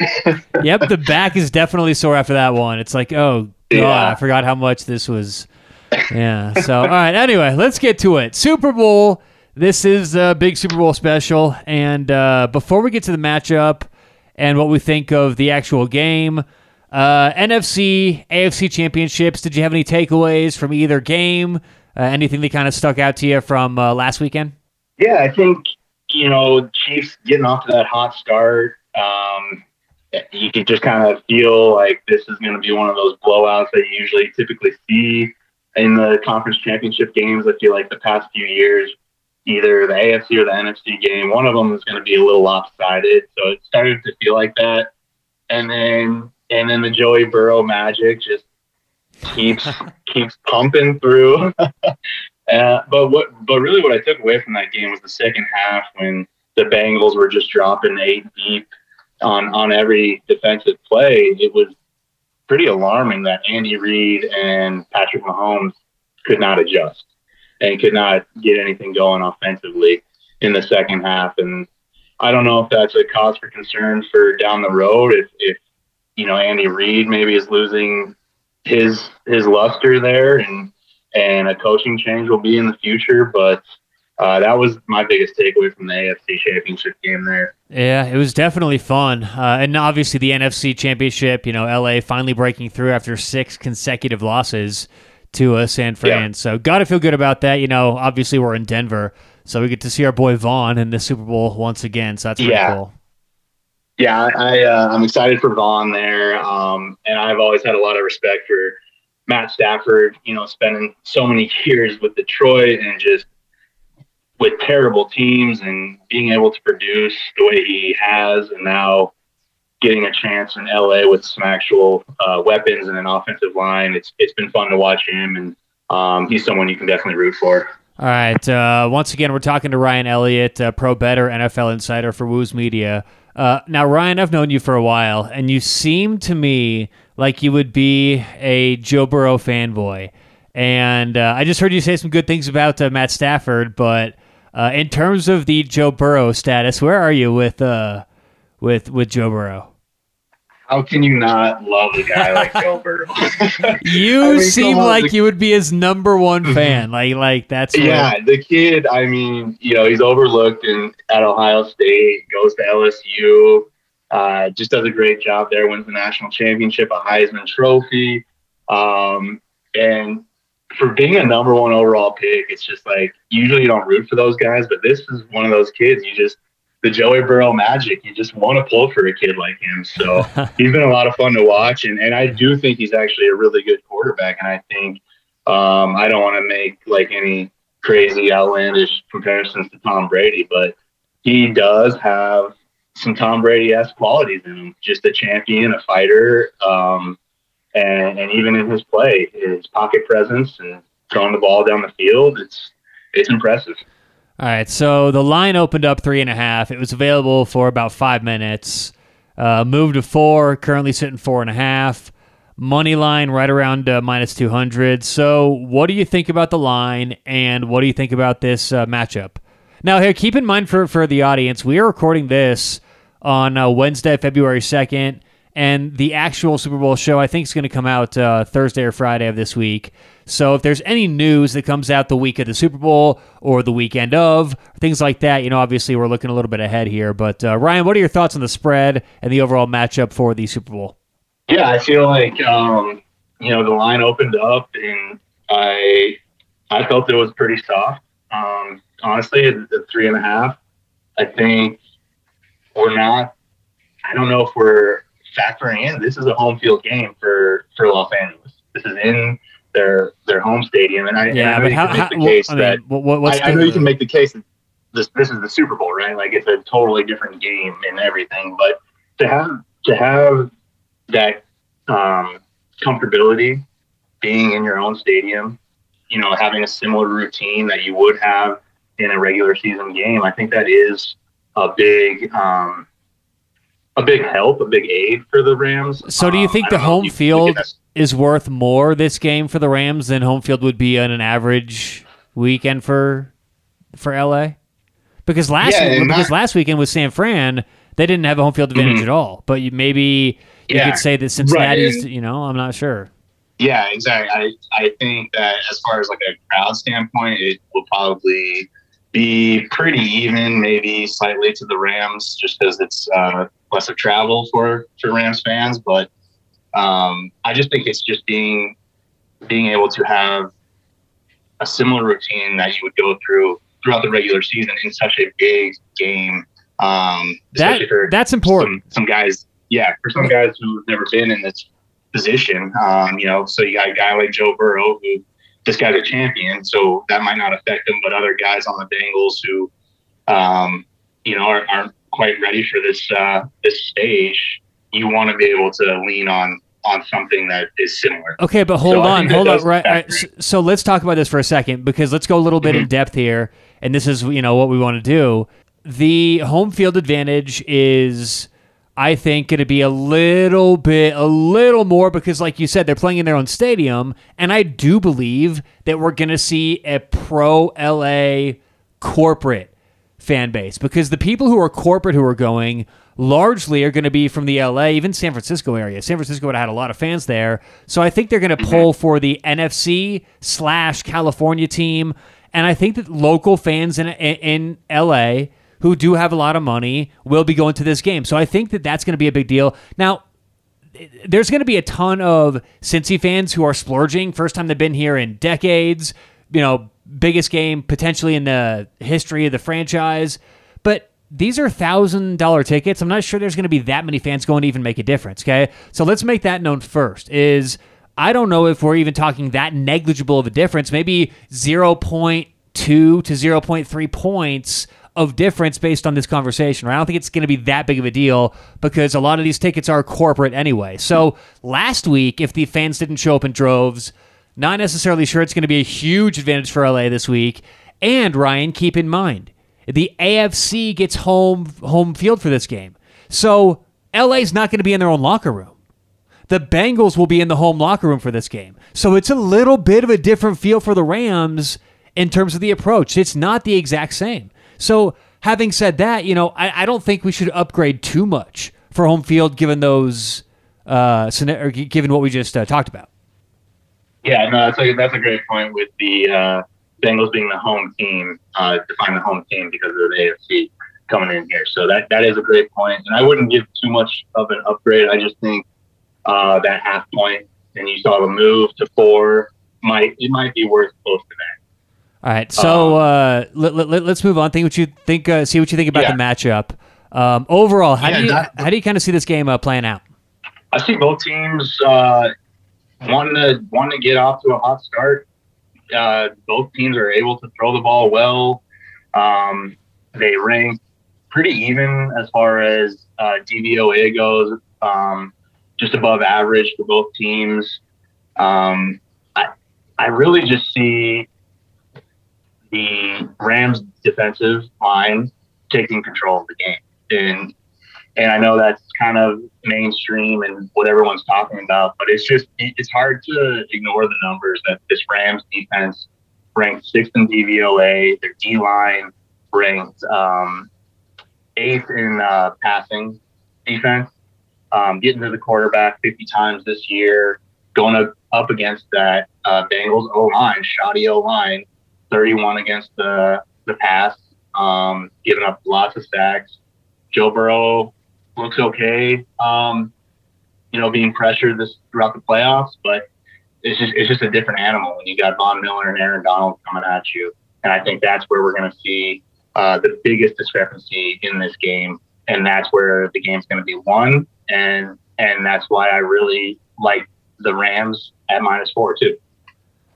Yeah, I am definitely on the Rams. I'm not going to go too in depth here with you. Obviously, I'm doing a whole show about it outside this interview, but I agree. I think the Rams they do have an advantage there with the D-line. I also think if Sean McVay does the right thing and puts the offense in the right spot, which I believe the right spot this game is conservative offense, not letting Matt Stafford throw that many times. Keep in mind, Matt Stafford, when he sees man-to-man, he's one of the best quarterbacks in the NFL. When he sees a zone in terms of efficiency, he drops to a bottom 10 quarterback. So last week, what worked for Cincy? First half man-to-man got burned, obviously. Second half started blitzing 3, dropped back into a zone, really confused Pat Mahomes. So I think that they have what it takes if the Rams want to throw to potentially slow them down a little bit, get some turnovers. I just don't think that's going to be the case or the game plan, and I do like the Rams. And on top of that, Ryan, let me know what you think about this. I want to get your reaction to my thoughts on Cincy, because I believe Cincy is the most overrated. No, let's not say overrated, because I think they're properly rated somewhat in the market. I think they are, in my power rankings, the lowest rated team in about the last 10 years to play in the Super Bowl. I think they're a bit fraudulent. They got outgained by the Raiders. They got outgained by the Titans. Last week, you could really make an argument that the second half was so much more about Kansas City not playing well, losing focus, being conservative than you could about the Bengals having this amazing second half. So I personally think that, they're not this great powerhouse team who got hot at the right time. I think they may be a little bit fraudulent. What do you think about that? 100% agree with you there. The Bengals right now, they're getting a lot of hype. It's just a fun story, a Cinderella story type story, right? They're coming in underdogs. No one believed in them. They just keep winning games, but they weren't 100% our fraudulent team. They went up against the 31st ranked DVOA schedule, meaning teams they played defensively, DVOA, were horrible. Right. That's all season long. So, and then you give their consistency. They're very inconsistent team.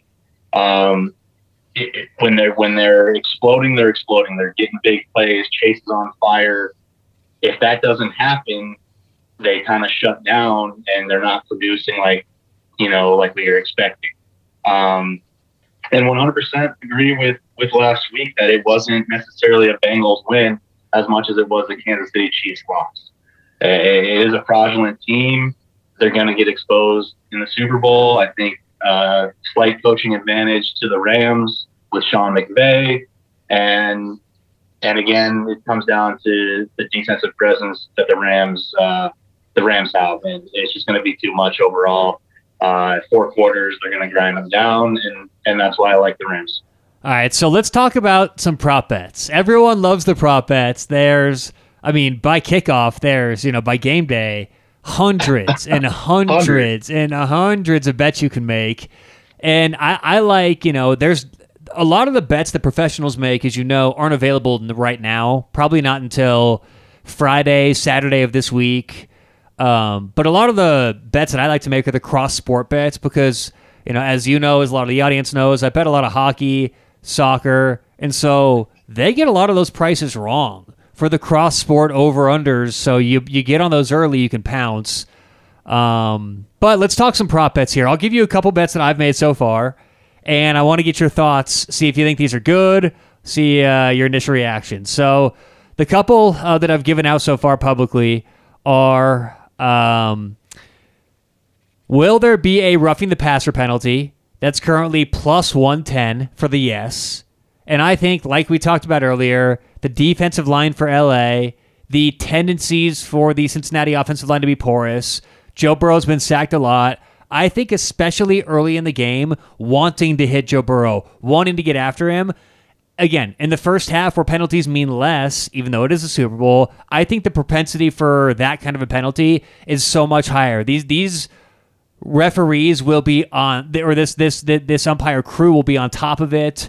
I think they're not going to let anything slide. I could see an overzealous defense from the Rams side getting to Joe Burrow. And look, from the other side, potentially we've got sort of a free roll looking at Matt Stafford and getting the penalty there. But I have that at plus 110. I think anything better than even money is a good bet there because I think there's better than a 50% chance that we see a roughing the passer penalty. So what do you think about that bet? Yeah, I like that a lot. And you touched on possibly happening earlier in the game, which makes a lot of sense.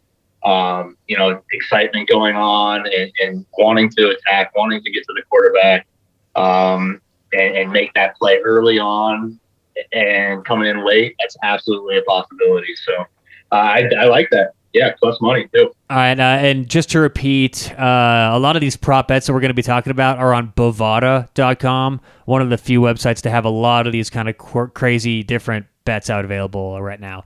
All right, the next one. How many players will have a passing attempt? I have over 2.5 at plus 105. Now, here's the thing. Three of the last 4 Super Bowls have included a trick play like this. You have 2 weeks to draw stuff up. And yes, we've seen it with Odell Beckham. I think that we are for sure going to see and it just has to be an attempt, not even a completion.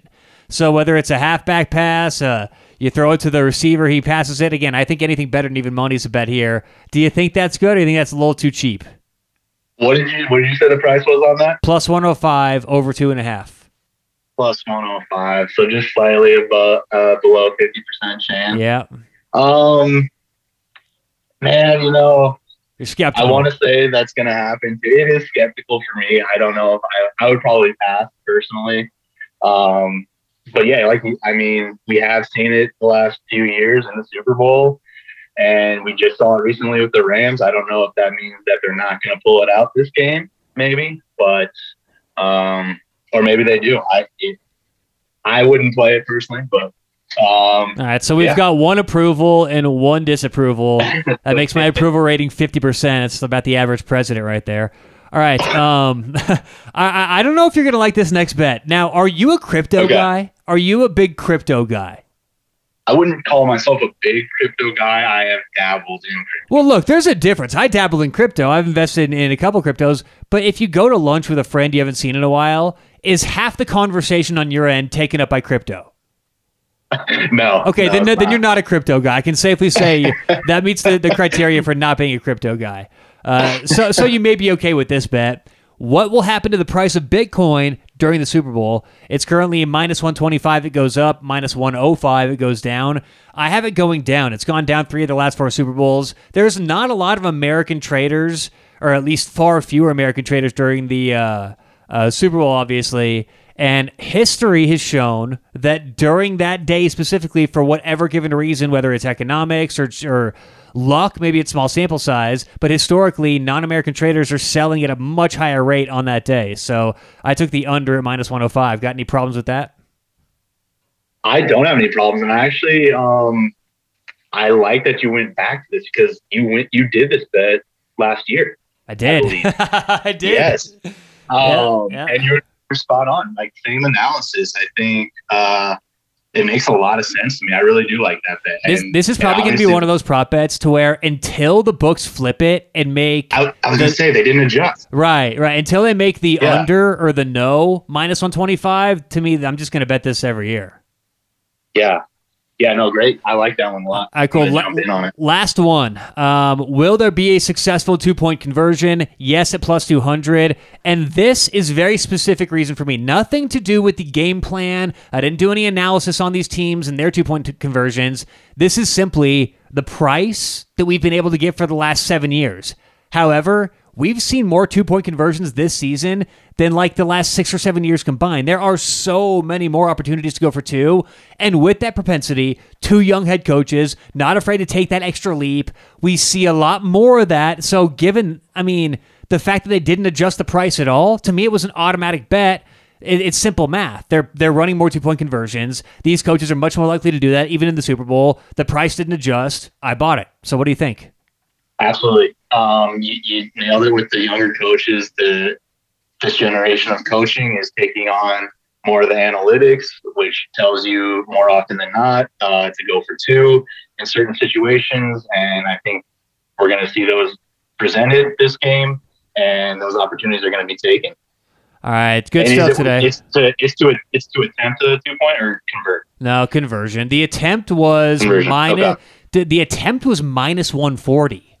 So they think so. The books are saying there's around like a 58% chance they're going to attempt one. Mm-hmm. It's not minus 110. It's substantial. Yeah. So.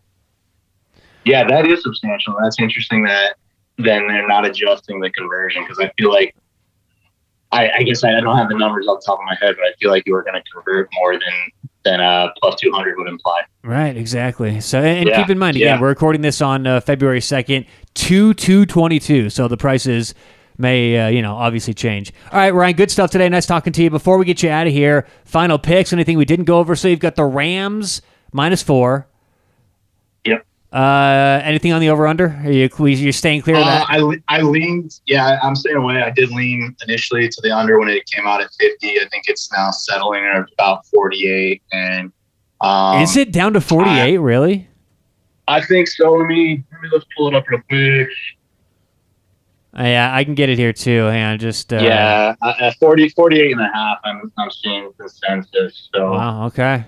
Came down just a little bit there. And interesting. Honestly, probably settle right around there, maybe 48, 47 and a half. I wouldn't be surprised either. But staying away from that. I like the Rams here minus 4, and probably dive into some props here shortly, and I'm going to go play that Bitcoin one, though, that's for sure.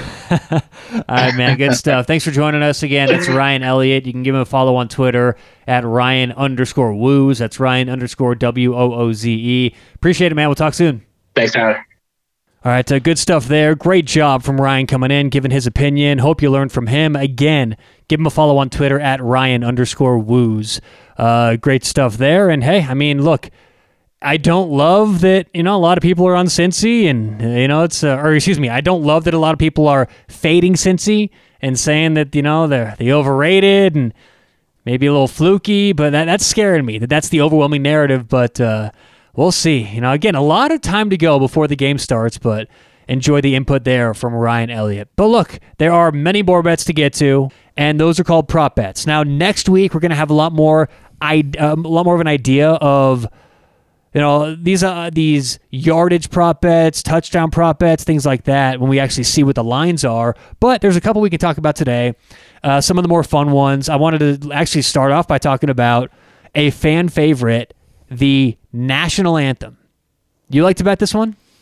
I like to bet it just a little bit. I love betting the national anthem. I love it because I love how when you're watching the Super Bowl with a whole bunch of people, it just kicks off. You know what I mean? It just kicks off the betting in such a fun way. Everyone's sitting there, and it's so great. And you mentioned this to me the other day. Because this line tends to move so much, quickly, there you will be there with 10 other people who bet, and you guys all have like a slightly different second. So everyone's just sitting there with their stopwatches, and then it's great when it stops. It's like right on where you were. It's like, oh my god, did I stop at like a second too late, or it's a lot of fun. I just love the extra enthusiasm and the home of the brave. Yeah, they just like stop it, stop. Okay, oh yeah, there we go. I love it. I would say it's my second favorite prop bet to make in the Super Bowl. Okay. Second to only Gatorade. Okay. I love the Gatorade. Mickey Guyton is the national anthem singer this year. Mickey Guyton has sang one other time. It was at at least one other time that I found it. It was at a PBS televised event for the troops, Sport Our Troops, and it took her 87 seconds. And the over-under here is 95 seconds. Ooh. So here's the difference, I think, okay? 87 on PBS.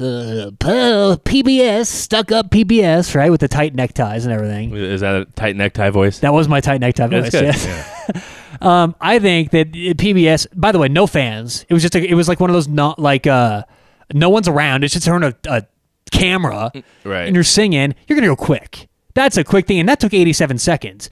And the Brave was 3.7 seconds in that performance. The Brave over-under for this performance is 6.5 seconds. So that's going to double just based on the line. They do it over-under for just the word Brave? Yes, they do. It's wow. 6.5, yeah. So I like the over 95 seconds here because in that environment, now here's the catch. Every year you're going to hear the naysayers or the under people say, yeah, but the nerves are going to speed you up. That's the classic go-to for the under bettors, right? The nerves are going to speed you up. But it's been the opposite. The new singers, historically. Now, I judge new based on 3 sporting event performances, or at least. Okay, so if you're new, I think that the way I qualified it is you've had 2 or fewer public sporting event national anthems. And this is different because if you have done sporting events before, it's a different animal, right? If you've done a concert or other things like that, you're in your comfort zone. So that's the whole thing with me is, and by the way, I mentioned the PBS performance 80 seconds or 87 seconds. There was another performance, 86 seconds. So that's kind of the wheelhouse here. I just think the propensity for her to go longer because it's a Super Bowl is certainly the case. So again, historically, looking at this, those who have had 2 or fewer games have actually shown their nerves. We'll talk about it again. But again, if you're at a comfort or if you're at a concert, something like that, and you're a performer, you're in your comfort zone. You're used to the stage. Right. You're used to that whole atmosphere. If you're singing, like, especially in hockey, right, which you don't bet hockey over-unders really, but they're like standing on the ice and they're all uncomfortable, that just goes to prove it's a different atmosphere. Adele on ice is not Adele on a concert. You know, you have to factor these things in. And am I talking this deeply about the national anthem? You bet your ass I am. So this singer would factor into the latter category. She has not had big-time performances. They are over bettors. Nerves mean you take a lot longer. They don't want to mess the words up. That's a big deal. And they string that puppy out because at the end, when you get to the final few cadences, and right, and it's the last couple of cadences, they string those out because that's where it's sort of like maybe a speech you had to give in school or something like that, where you're at the end You feel comfortable and you can deliver, right? You're comfortable. It's all kind of the hard work's done. You can relax. You know it's done. Maybe that was a horrible example with the speeches in school because I never was good at speeches in school with that. But anyway, once you get to the last few cadences and you're in the Super Bowl and you're proud of yourself and you hopefully haven't messed up. And you know the last word and you know or the last few couple words, cadences. you string that puppy out because that's the most people in your life that will ever be watching you at once, no matter what you perform at ever again, unless it's a Super Bowl again. So with all the tens of millions of people watching, they string that thing out. I like over 95. Now here's the thing. You got to bet it now. It's on Bet Online. That's the only website I saw it on. And the over has a little bit of juice. So minus 130. You sprinkle. That's all right. We'll pay the minus 130. Over 95. I like that. What do you think? Do you concur? I like it. Okay, boom. Next one. And I've got a couple here to give out. I like... well, actually, one more to discuss before I give out the ones I've made. What do you think about first team to score? This is a very popular bet. First team to score. A lot of people like to make this. I lean LA Rams. Now... the reason why I lean LA Rams, it's looked at right now as a 50-50 proposition. Most years, there's not a big reason why it shouldn't be 50-50. Most sportsbooks right now, minus 110. Is it priced at 50-50? It is minus 110 on each side, which is the sportsbook's way of doing 50-50. Right. So I think LA has actually a greater than probably 52 or 53% chance to do this. It's right in that range of being a bettable bet. Because as we talked about earlier in the show, I think if there's one team that has a chance to come out less conservative and try and air it out and surprise, it would be LA. Now, I think both teams will come out conservative, but if there's one team that has more of a propensity to do that, I would certainly say that it would be the Rams. Also, I think the coaching experience matters here too. I think that if you're McVay, you want to, again, with the whole conservative thing, get out there. You're much more likely to be, again, more risky, I guess is what I'm saying. And then, the other reason why I really like the Rams is to score first. Even though both teams have largely deferred this year, if you are going to be a little bit out there and want to make a statement and put Cincinnati behind off the get-go and make that young team, first-time head coach of the Super Bowl, first-time quarterback nervous, maybe you receive the ball. And the team who gets the ball first is obviously a heavy favorite to score first. So whoever wins the coin toss is always a big favorite for that. That's why last year, the books opened up 50-50. They didn't realize that Kansas City received. Half the time, a bunch of, throughout the season last year, and Tampa Bay didn't. So the line was off. I know, I remember that. So for this reason, I think that if there's one team that's going to have a chance to receive more, it's going to be LA. If there's a team that may be a little bit more risky, it's LA. For those reasons, I would bet on them. Again, it's just propensity for things to happen. What do you think? I like your logic. As I've mentioned earlier, I tend to disagree with you on the conservative thing. I actually think the Rams are going to be more conservative, but that's just my opinion. But why do you think that? Why do you think that? Because I think they're the favorite. They're expected to win. They don't have to do more in order to win this game. So all they have to do is run the ball, stick to their game plan, don't turn it over, and they're going to win this game. So you're saying it's a combination of they have more to lose, like the Rams have more to lose. Right. They built this team.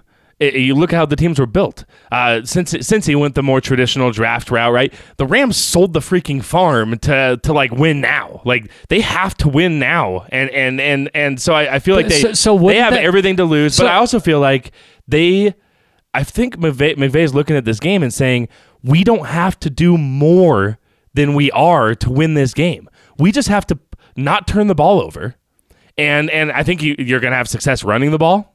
And so that's just the way I see it. So you think McVay says, as long as we don't screw this up, we win. And I think on the flip side, the Bengals are saying, hey, we're going to have to give a little extra juice. We're going to have to let loose a little bit to win this game. That's why I don't love the Matthew Stafford props, because I think that it's so tough to predict that. It is. It is tough. But I see what you're saying, and it's funny because I can make a case either way. I know, I can see it. I can see it. Because I could also make the case that because the Rams have this sort of added pressure, they're expected to be here, maybe that is a reason for him to say, guys, we're going for it. We're going to try and catch them off guard. If we get behind, who cares? We can come back. But then again, you made the point earlier with Matthew Stafford throwing interceptions. McVay knows that too. He doesn't want to. Right. Can you imagine if Stafford throws 2 first half picks? Like, Right. I mean, and that's quite frankly one of the biggest ways that Cincy can win this game. right. I mean, So I don't know. It's going to be interesting. So I tend to disagree with you a little bit just on that one point right there. Okay. But I still think I actually like the first team to score bet just because I anticipate that they're going to have an easier time moving the ball. So even if the Bengals get the ball first, I think there's a better chance that they're going to be stopped. And the Rams are going to go down, and whether it be field goal or touchdown, I still like your bet. I like the bet. if you want to follow Connor's advice there, which, hey, it's always fun to bet live, usually the price right when a team gets the ball is like minus 110 to plus 110 to punt. So if you want to take Cincinnati to punt, you can make a live bet there. Or I think right now they may have a couple bets out there, Cincinnati first possession result. So there you go. All right. I think you may be able to get a plus. I might be on it. You may be able to get a plus price for a punt. Come ride Square Town with me. Come ride the Square Horse, and we will gallantly ride to victory together. Another prop. All right, let's see what you think of this prop. And by the way, these are the props that are out right now. We're not doing Joe Burrow over under yards because we don't know the price right now, and I'm not going to give out something I don't know the price to. Who will be shown first during the national anthem? And you know what? I think I should be like a TV producer because I am 4 for 4 my last 4 years with this bet. Now, the cynical part of me would say, dude, that's four data points. Who cares? There's a lot of ways that can happen. You've said as much on your show in previous Get a quarter out. You're going to flip 4 heads in a row a lot of times. Yeah. There's not a reason you flip 4 heads in a row. So maybe I'm just, attributing things to, but I'm telling you, I feel like I'm like, if I were a producer, I would show him first because it's like dramatic, okay? So this year, and you're always going to look for the good prices, okay? This year, who will they show first during the anthem? Joe Burrow, minus 130. Matt Stafford, minus 110. I think Joe Burrow is such a bigger story. Yep. I think Sean McVay is potentially, and now look, I know it's Matt Stafford's first Super Bowl, but I mean, I think if Sean McVay's, I think he may be a bigger story than Matt Stafford. I mean, that's a whole different argument, but you talk about Joe Burrow, he is like what everyone's talking about. All the fanboys are on Joe Burrow this game. I talked to all my buddies who love football, and Burrow, they're Burrow boys. Let's go Burrow. I love Burrow. I had nothing wrong with that. He's the number 1 quarterback according to PFF, but how can you lead off with Stafford if you're the producer of the show? You lead off with Joe Burrow, and then Matt Stafford's peppered in throughout the rest. He's the cigar smoking king, dude. Everyone loves the cigar smoking. So again, what we always say on the show, it's not the team, it's not the prop, it's the price. And at minus 130, this would be closer to like minus 150, minus 160. So I like Joe Burrow to be shown first during the anthem over Matt Stafford. All right. Next one, cross sport prop. Let's talk our way through this. And this is a good lesson if you're looking to approach a cross sport prop.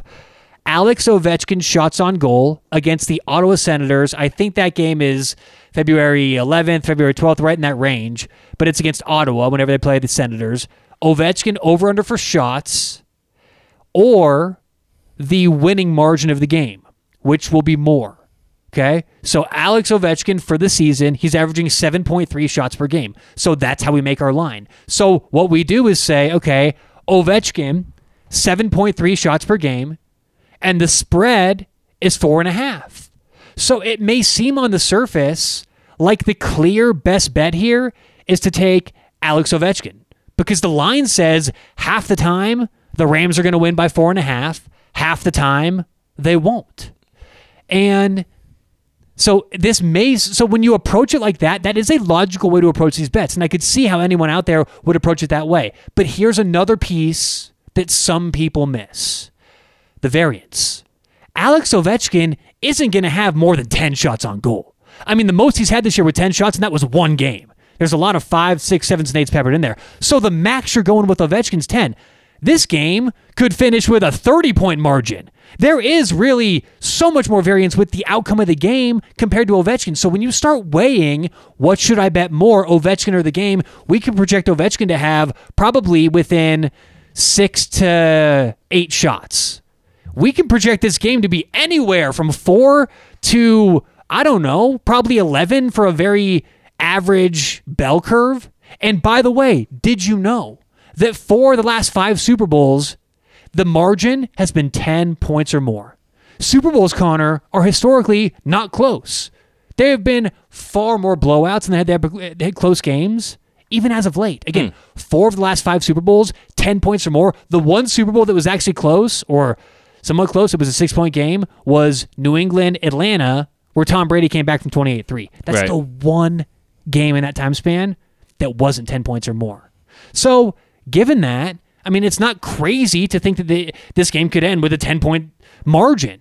So I don't have a bet for this, but it's a good way to approach. It's not as easy as just saying, okay, what's the season average? What's this projected to be? Here's the bet. Think about these things on different levels and in different ways. Cross-sport bets can be insanely profitable, but you have to approach it from the right way. And then, of course, taking into account the price with all that as well. Exactly. And then what are they charging? And here for Ovechkin, I think he was minus 130. It was very minus 140. So it was a little towards Ovechkin, which, look, if you think there's a lot of variance and you think LA wins and they could blow them out, then LA would probably be a bet at even money for that prop.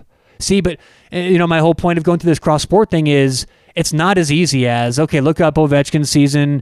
You have to do that, obviously. You want those numbers as a baseline, but you've got to think on a different level as well. So, all right. Did I say 4 out of 5 Super Bowls? It was 6 out of 7. I may have got that stat wrong. So just to correct myself, 6 of the last 7 Super Bowls have been by 10 points or more. That surprised me. Wow. 6 of the last 7. Yeah, okay. That's a lot. Okay. All right. I'm going to give out 3 more fun props, and then we are going to get on out of here. Let's see here. These 3 props I have made. Okay? These 3 props I've made so far. This one's available right now on BetOnline. Will anyone during the halftime show smoke on stage? And this can be Mary J. Blige, Snoop Dogg, Eminem, any of the singers. It's plus 400, the yes. Likely Snoop Dogg. I'm taking the yes, plus 400. That's a fun bet to make. I'm making it. So that's kind of a fun one. That's my fun pepper one, my one I'm going to pepper in there for the show. These next 2 are pretty serious. I love these 2 actually a lot. Players to attempt to pass, I like over 2.5. You give these teams a couple extra weeks. I believe that what we said was true for the conservative nature, but that doesn't mean they don't have a couple in their, trick plays in their back pocket. We've seen the Rams do this with Odell. Rams do it for sure. I think there's a scenario in the game where both teams would do it and could do it, and I like anything over plus 100, 50%. So I like that, anything plus money. Cooper Kupp throws the rock too. Yeah, exactly. I think the Rams would be the team to do it if that were to come through. So players to attempt to pass over 2.5. And then the last one that I really like, roughing the passer. Will there be a roughing the passer call? I have yes at plus 110. Again, anything in the plus range I like there.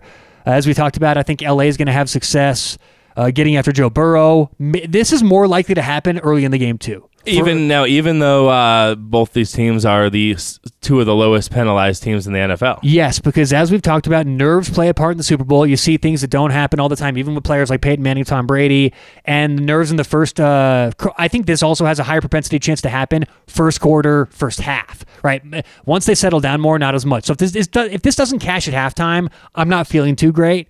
You still got to have to work with, but I think due to the nerves, great defensive line getting after Joe Burrow, and they're going to know, and they're going to want that to be part of the game plan. We get after Joe Burrow, hit him early. They're going to want to hit him. They're going to want to get in his head. Right, so I think that the chances for that happening, I like it. At the price, again, we talked about, it's plus 110 right now. So if it happens half the time, that's the bet. So, all right, Connor, you got anything else to add, or should we wrap this up? Now let's wrap it up. All right, good stuff today. Appreciate you coming in. Super Bowl 56. Hope that this helped you a little bit. Get everything ready, sort through, and stay tuned. As the week progresses, this week, next week, we'll have some updated information, updated picks, and all that kind of good stuff. So, all right, good luck, whatever you have going on today, tonight, this week. Hope you catch some winners. We'll talk to you soon on Sports Betting Daily.